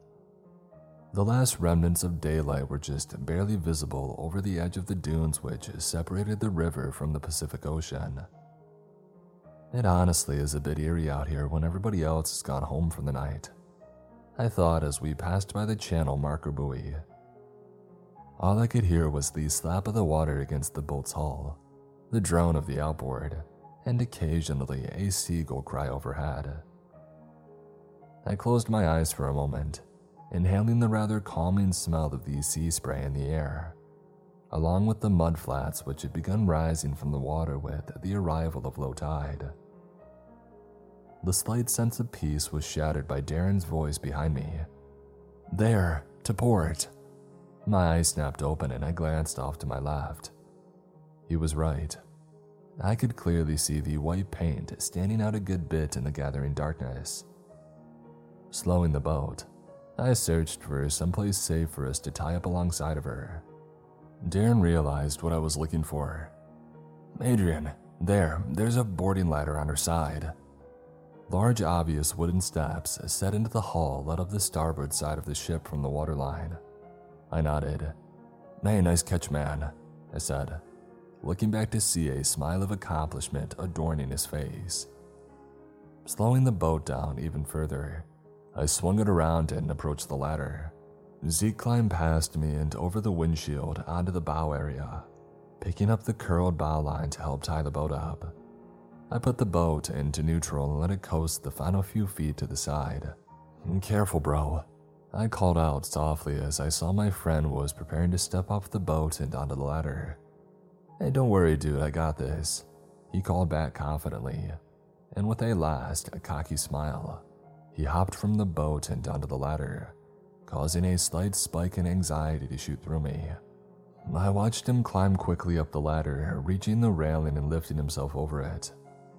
A moment later, I saw the bow line tighten and his face appeared at the railing again. "Hey, stern line, Dar," he called, and after a few attempts at throwing the line, with varying degrees of success, the boat was successfully tied up. I killed the engine as Darren climbed up the ladder, allowing the silence to overtake the estuary again. For a moment, I stood at the gunwale of the boat, my hand on the first wooden handhold, and wondered again what we were getting ourselves into. A little bit too late to back out now, though. Sighing slightly, I tightened my gloved hands on the purchase and I climbed up. A moment later, I hoisted myself over the rusty railing and finally was aboard, looking around at what I had seen from my apartment window for years. I could immediately tell that the converted ferry in her glory days had once been both extremely beautiful and extremely luxurious. The wood below my feet, now weathered with time, must have cost a pretty penny to install when the ship had been built back in 1938, and it gave off an air of sophistication. Well, sophistication once, now ruin, I thought. Turning on my flashlight, I looked around to see where the other two had gotten off to. A flash of motion caught my eye from the stern section. I thought that I spied Zeke disappearing around a corner, where I knew from my walks down to the boat ramp lay the outside stairs to the upper decks. Hurrying after, I rounded the corner and felt a small wave of confusion wash over me. The stern deck was completely deserted, with no sign of life in sight.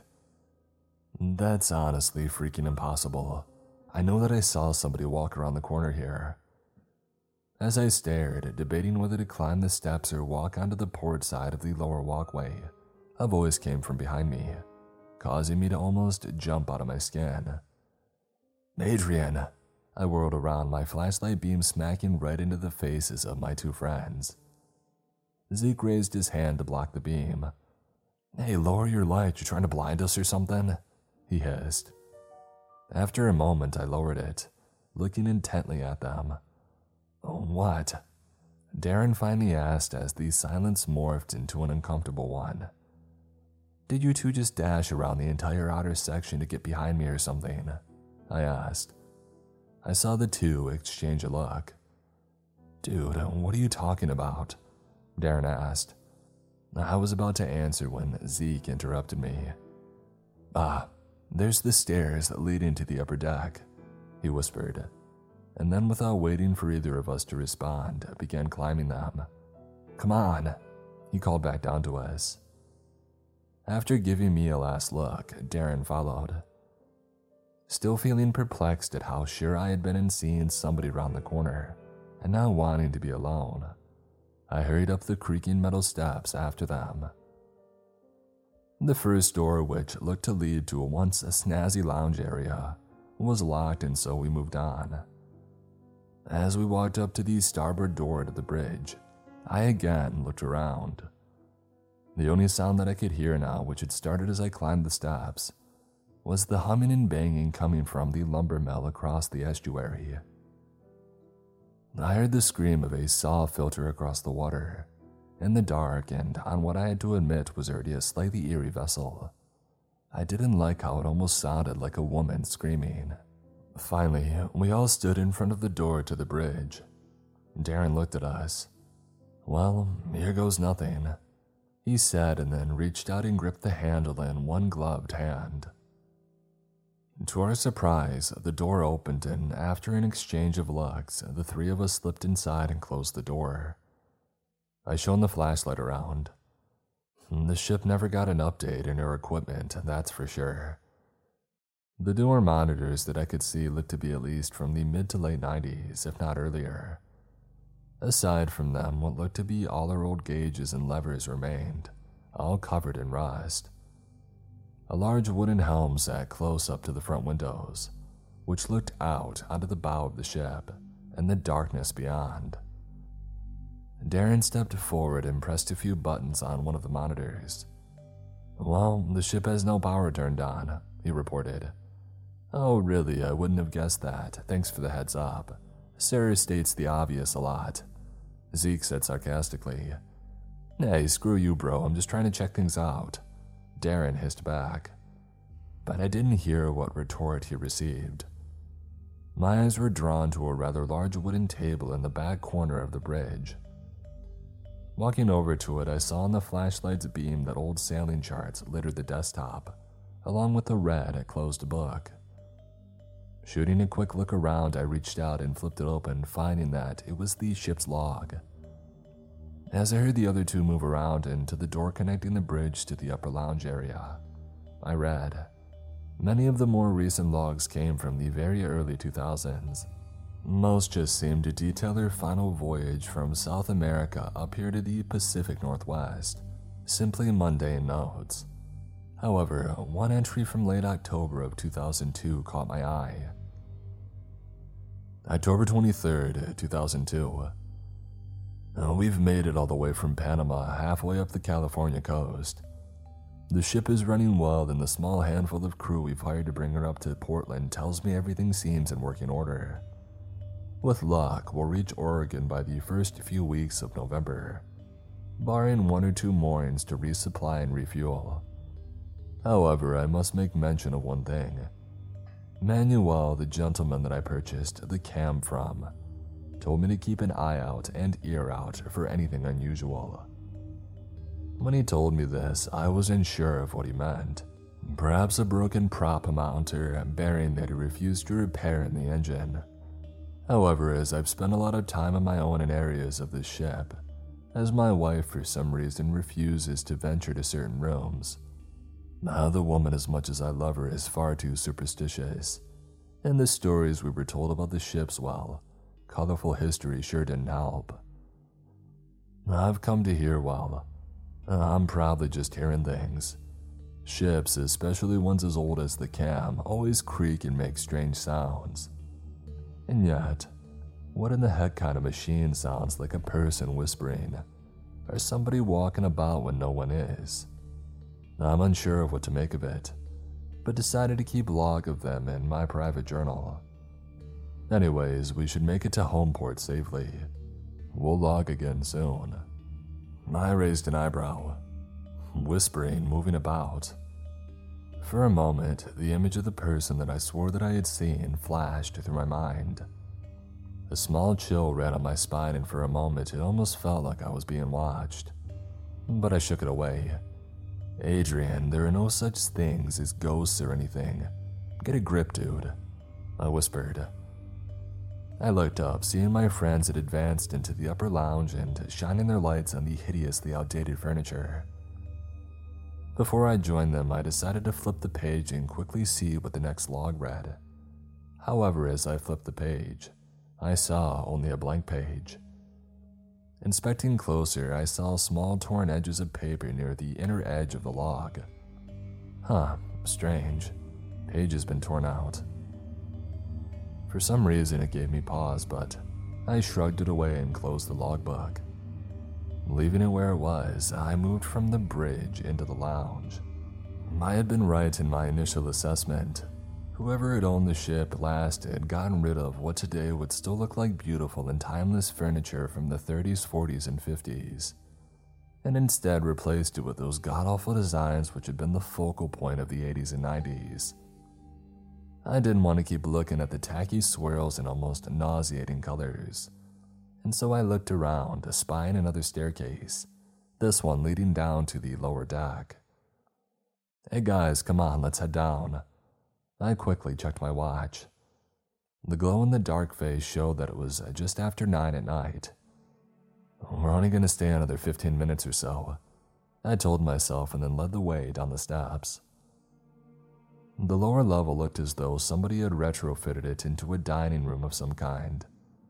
It looked as though the previous owners had the goal of turning the ship into a floating cruise ship or restaurant, and it looks like they went broke attempting to do so. Dude, this looks lame, I heard Darren mutter behind me. I looked at him. I mean, we always heard all the creepy stories about the ship over the years. All the stories about the messed up things that happened aboard her since her early days. All the tales about the drugs and experiments and murders, and we finally come aboard, what? We find out that it was nothing more than some rich lady's attempt to join the restaurant business. He kicked at a wooden booth. This blows, he suddenly yelled. This blows a blue whale. It blows so much. And with that, he leaned against the booth, his body seeming to sag from some unseen weight. I could tell that he had been filling his head with the idea of exploring the ship for a while, using it as a mental block to not think about his girlfriend leaving him. And now that he was confronted with the reality, it was all starting to crash down around him. I stepped forward and put a hand on his shoulder. You know, the stories that we heard were far too good, or should I say bad, to be true, man. That's how urban legends start. Somebody takes something, blows it way out of proportion, and after a long game of telephone, it barely has any resemblance to the truth. He looked up at me, his eyes, which earlier that night had been twinkling with excitement for the adventure, now simply seemed empty. Slowly he nodded and then he sighed. Well, I think I'm about ready to get out of here. What about you? I let out a relieved sigh that I hadn't known I had been holding in. The truth was, as much as I knew it was just a ship, the whole abandoned angle, combined with the weird log entry, had made me feel a little uneasy. Yeah, I'm ready as well. I turned. Zeke, you ready to leave? I called, but I received no answer. Zeke, I repeated, my voice sounding somehow echoing and muted at the same time, as it bounced off of the degrading wood and furniture. I still got no response. Darren let out a slightly annoyed snort of air, his realization having soured his mood more than a bit. Where the heck did he get off to? He grumbled and then raised his voice a little. Hey Zeke, get your butt out of here or we're leaving you to swim home. I turned back to him. Shh, I hissed, even though I saw nobody through the windows on land, and it was likely our voices wouldn't be heard. I wasn't taking any chances, but still our friend didn't answer. I began to feel the uneasy feeling return in spades. The interior of the ship almost seemed as if, like a light bulb being flicked on, to have instantly taken on a new atmosphere from the simply abandoned one that had held the entire time we had been aboard. Now, with the lack of response from our friend, it had taken on an almost palpable sense of foreboding. I shone my flashlight around, looking for anywhere possible that he could have gone to. Oh, you've got to be kidding me. I heard Darren groan. "What?" I whispered back, and he pointed. Aiming the flashlight further into the room, I saw an open door which led to a metal staircase going down. Over the doorway, a plaque read, "Engine room and lower decks. Employees only beyond this point." I let out a groan of my own. Oh, of course he would go down there. For a moment, I debated shouting down the stairwell for Zeke to go screw himself, and then I shook my head. Like it or not, he was still my friend, and I wouldn't leave him. "Yeah, come on, let's go get him and get the heck out of here," I said to Darren and led the way to the door. The steps, metal-grated ones which had been painted and now fading white, led steeply down into the darkness, and I took them slowly, knowing with their age that they could give way at any moment. After a few nervous seconds, we stepped off of them into the bowels of the ship. Shining my flashlight around, I saw the corridor that it opened onto led in two directions, one towards the bow of the ship and another towards the stern, where the engine room had to be. My breathing came in slightly shallow. The area was giving off extremely eerie vibes. Darren sighed. "Why does this feel like a scene from a horror movie, where the lead characters are forced to split up?" he asked quietly. I gave him a nervous look and a chuckle. "I wish you hadn't said that," I admitted, and then I reached into my coat pocket for the last two items that I had bought from the hardware store. "Look, like it or not, if we want to get out of here quick, we're gonna have to go and check out one area each to find Zeke. That doesn't mean I'm having us go unarmed, though. Here, take this."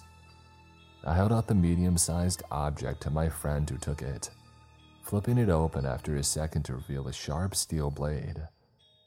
He looked at it and then at me. "What, you thought I was going to be stupid enough to come aboard this thing unarmed, especially with the homeless people we see come aboard?" He nodded and then suddenly looked hard at me. "Speaking of which, where exactly are they?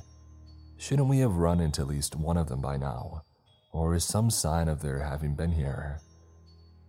That question slammed into me like a truck. I hadn't thought about it, but he was right. The entire time aboard, we hadn't seen a blanket, wrappers, or anything that would signal homeless people had been on board recently. The realization made the unsettling feeling beginning to bubble up in my gut increase, and I shook my head. I pointed towards the stern. "Look, let's just find Zeke and get out of here. You quickly go and check the engine room, and I'm going to check the bow section, okay? We meet back here in 5 minutes regardless." After a moment's hesitation, he nodded, and then he turned away and moved toward the corridor. I took a deep breath and then turned and moved in the opposite direction. The corridor was tight and narrow, almost making me feel claustrophobic. My hand gripped the pocket knife tightly as my footsteps echoed off of the metal grating. At the end of the corridor, I saw 3 or 4 doors. The first 2 were locked when I tried them, the handles only slightly jiggling. The third wouldn't even jiggle. It was jammed up tight. The final door opened, the hinges giving off a loud creak which echoed down the corridor, almost a little too loudly. I entered the room, shining my light around. I had entered into some sort of cargo area. I could see crates stacked up against one wall, their wooden sides warped and rotted by moisture. Against a far wall was another desk, though this one much smaller and less grand than the one on the bridge, much older as well. It almost looked as to be as old as the ship itself. I crossed to it, stopping as I thought that I heard a creak behind me. Every muscle in my body tensed up and my grip on my knife grew slightly sweaty. I took a deep breath, feeling again as though I were being watched, and I finally spun around. No one was behind me. Everything aside from me was completely still, and all I could hear was the gentle lapping of waves against the hull outside. Giving a last, wary look to the gloomy corners of the room, I turned back to the small desk. Immediately, I saw a few things which just seemed off to me. The first was that strange symbols appeared to have been carved into the desk, ones that I had never seen before.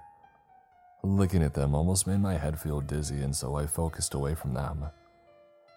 The second thing which seemed to be off was a large chef's knife had been slammed into the wood. I reached out and attempted to pull it free, but it refused to budge, as if it had been fused with the desk over the decades. The third were the only two other objects on the table. 2 pieces of paper lay on the desk. The first looked extremely yellow with age, as if it were at least 60 or 70 years old. The second, to my surprise, looked like a page from the ship's logbook upstairs. I saw the tear marks along the left-hand side of it, the torn-out page. I shot another look around, knowing that I should immediately get back to Darren. I didn't want to leave the guy alone in here as much as I didn't want to be on my own any longer. And yet something compelled me to lean down and pick up the 2 sheets of paper. I angled my flashlight down and began to read. First the torn-out page log and then the yellowed page. As I read the log, I felt my pulse, which was already a little off, begin to rapidly speed up. My heart began to beat wildly in my chest, and I felt my mouth turn dry as cotton.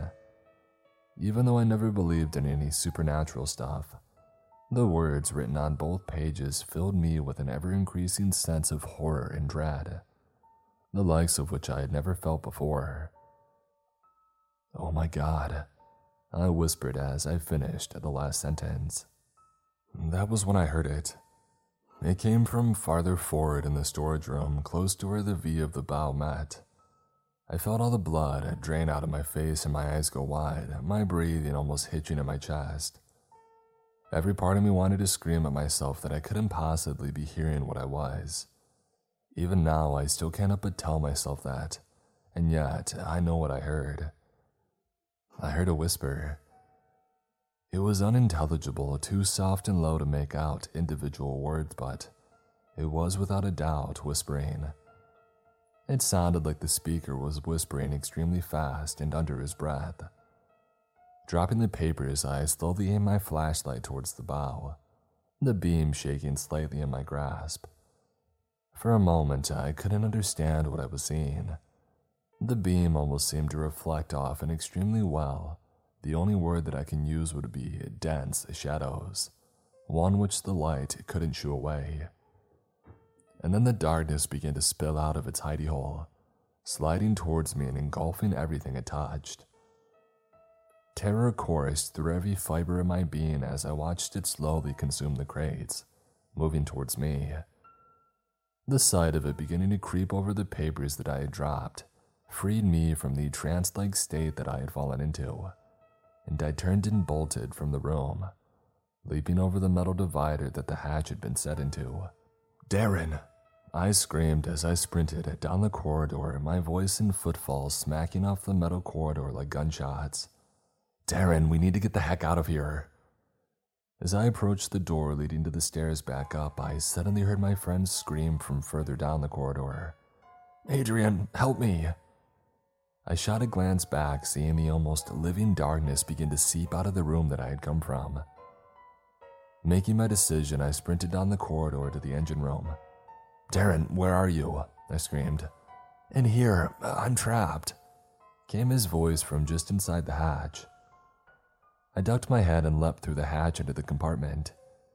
Huge, hulking diesel engines rose up on either side of me, but I didn't pay much attention to the details.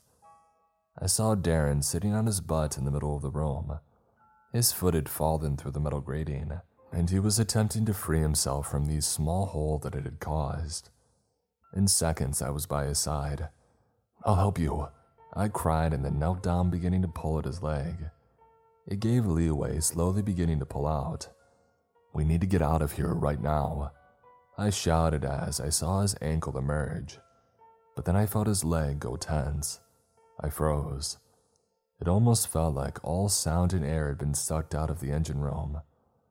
The silence was unearthly, and it almost seemed to be filled with a sense of malice. And then I saw Darren lift his light and aim it behind me. "Zeke?" he asked softly. Another huge shiver shot down my spine and I slowly turned to look. Sure enough, Zeke stood at the other end of the engine room. He had his back to us, standing half in and half out of the shadows. I aimed my own light at him. As it passed over him, he almost seemed to wince at it. "Zeke?" I called out after a moment. I was about to call again when the sound made me freeze up, and I know that Darren had heard it as well, because I saw his face go pale as mine must have. The whisper that I had heard was back, and it was not alone.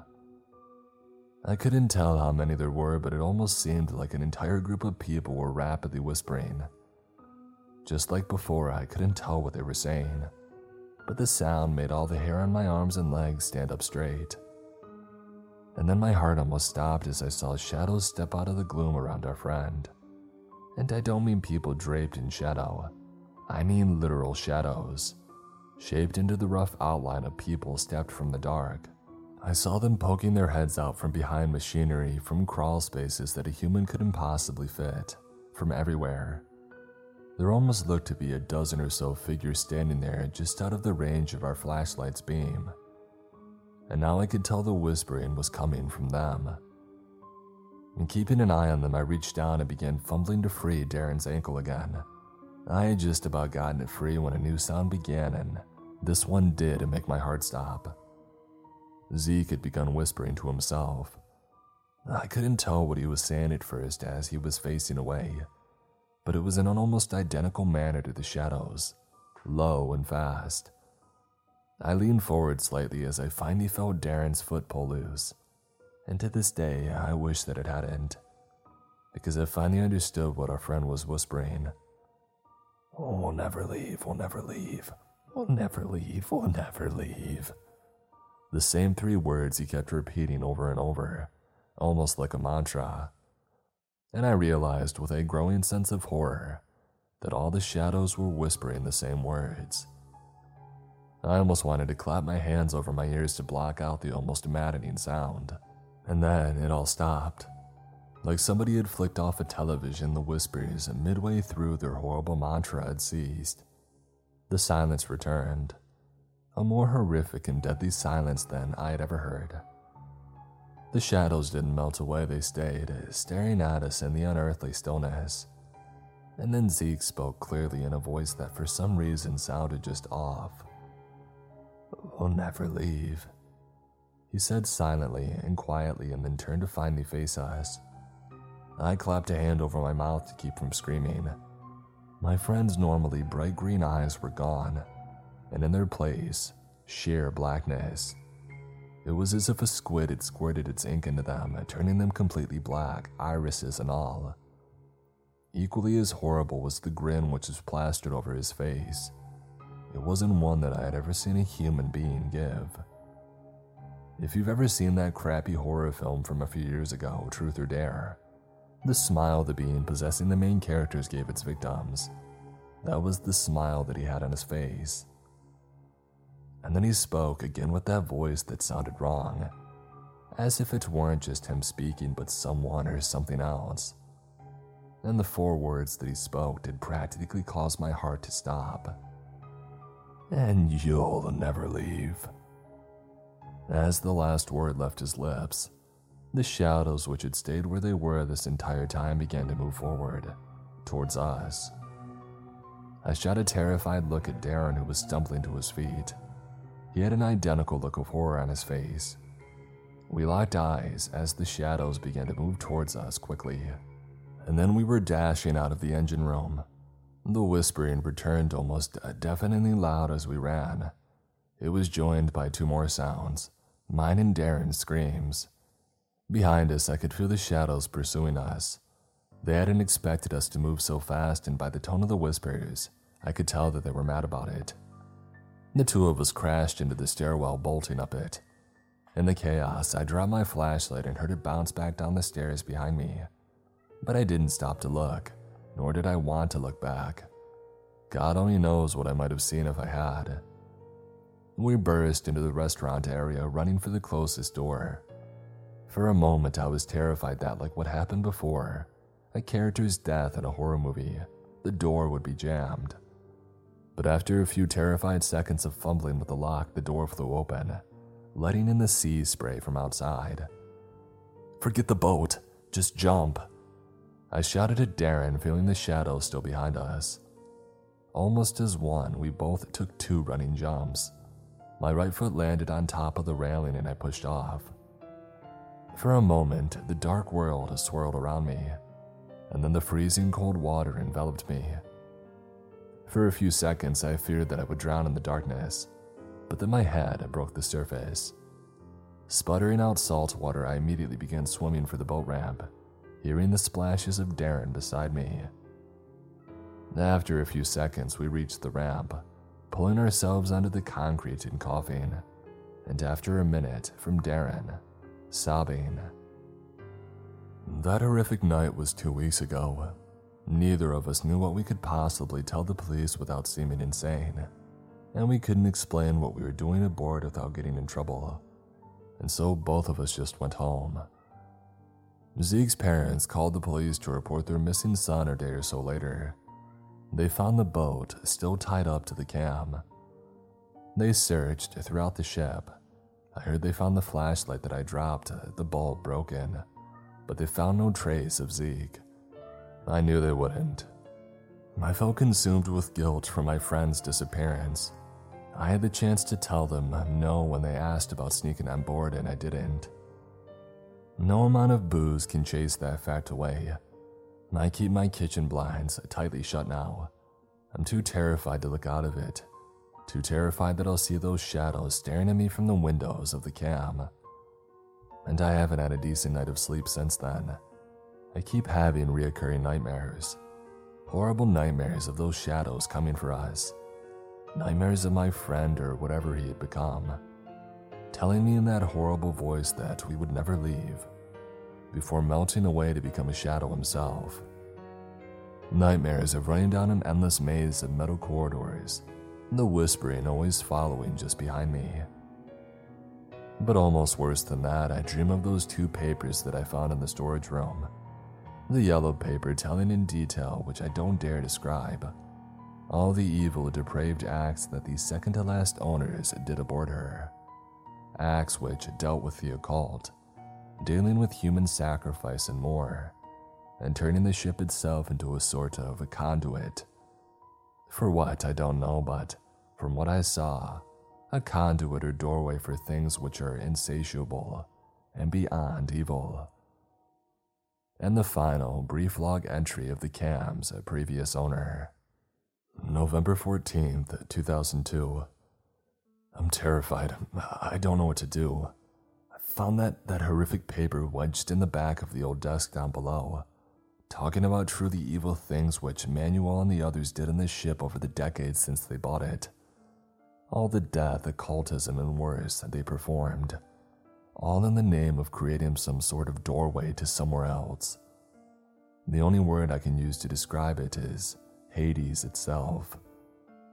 I was afraid when the first member of my crew went missing that they simply fell overboard or drowned. But when more and more simply vanished, how could I have known?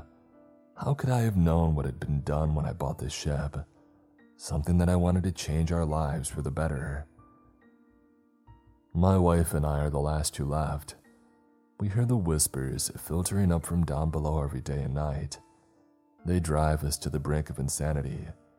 And even worse, I've seen the shadows, the figures which watch us from every dark corner of the ship.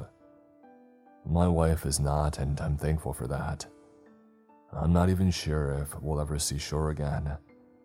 I feel they have a similar fate in store for us as the rest of my crew. But we have a plan. We're aiming for the nearest part, and as soon as we dock, we're getting off. And I'm just letting the ship sit and rust away. No matter how much it costs to moor, let it sit and decay until it sinks. I'm not even sure if the evil which lives in the hull will go then, but I don't know what else to do. And to anyone who may read this log, anyone from the Coast Guard or anything for that matter, if we don't make it back and you find this while searching for us, please, for the love of God, heed my warning. Get off this ship while you still can. And as always, stay creepy. With the Lucky Land Slots, you can get lucky just about anywhere. This is your captain speaking. We've got clear runway and the weather's fine, but we're just going to circle up here a while and get lucky. No, nothing like that. It's just these cash prizes add up quick. So I suggest you sit back, keep your tray table upright, and start getting lucky. Play for free at LuckyLandSlots.com. Are you feeling lucky? No purchase necessary. Void where prohibited by law. 18+ terms and conditions apply. See website for details.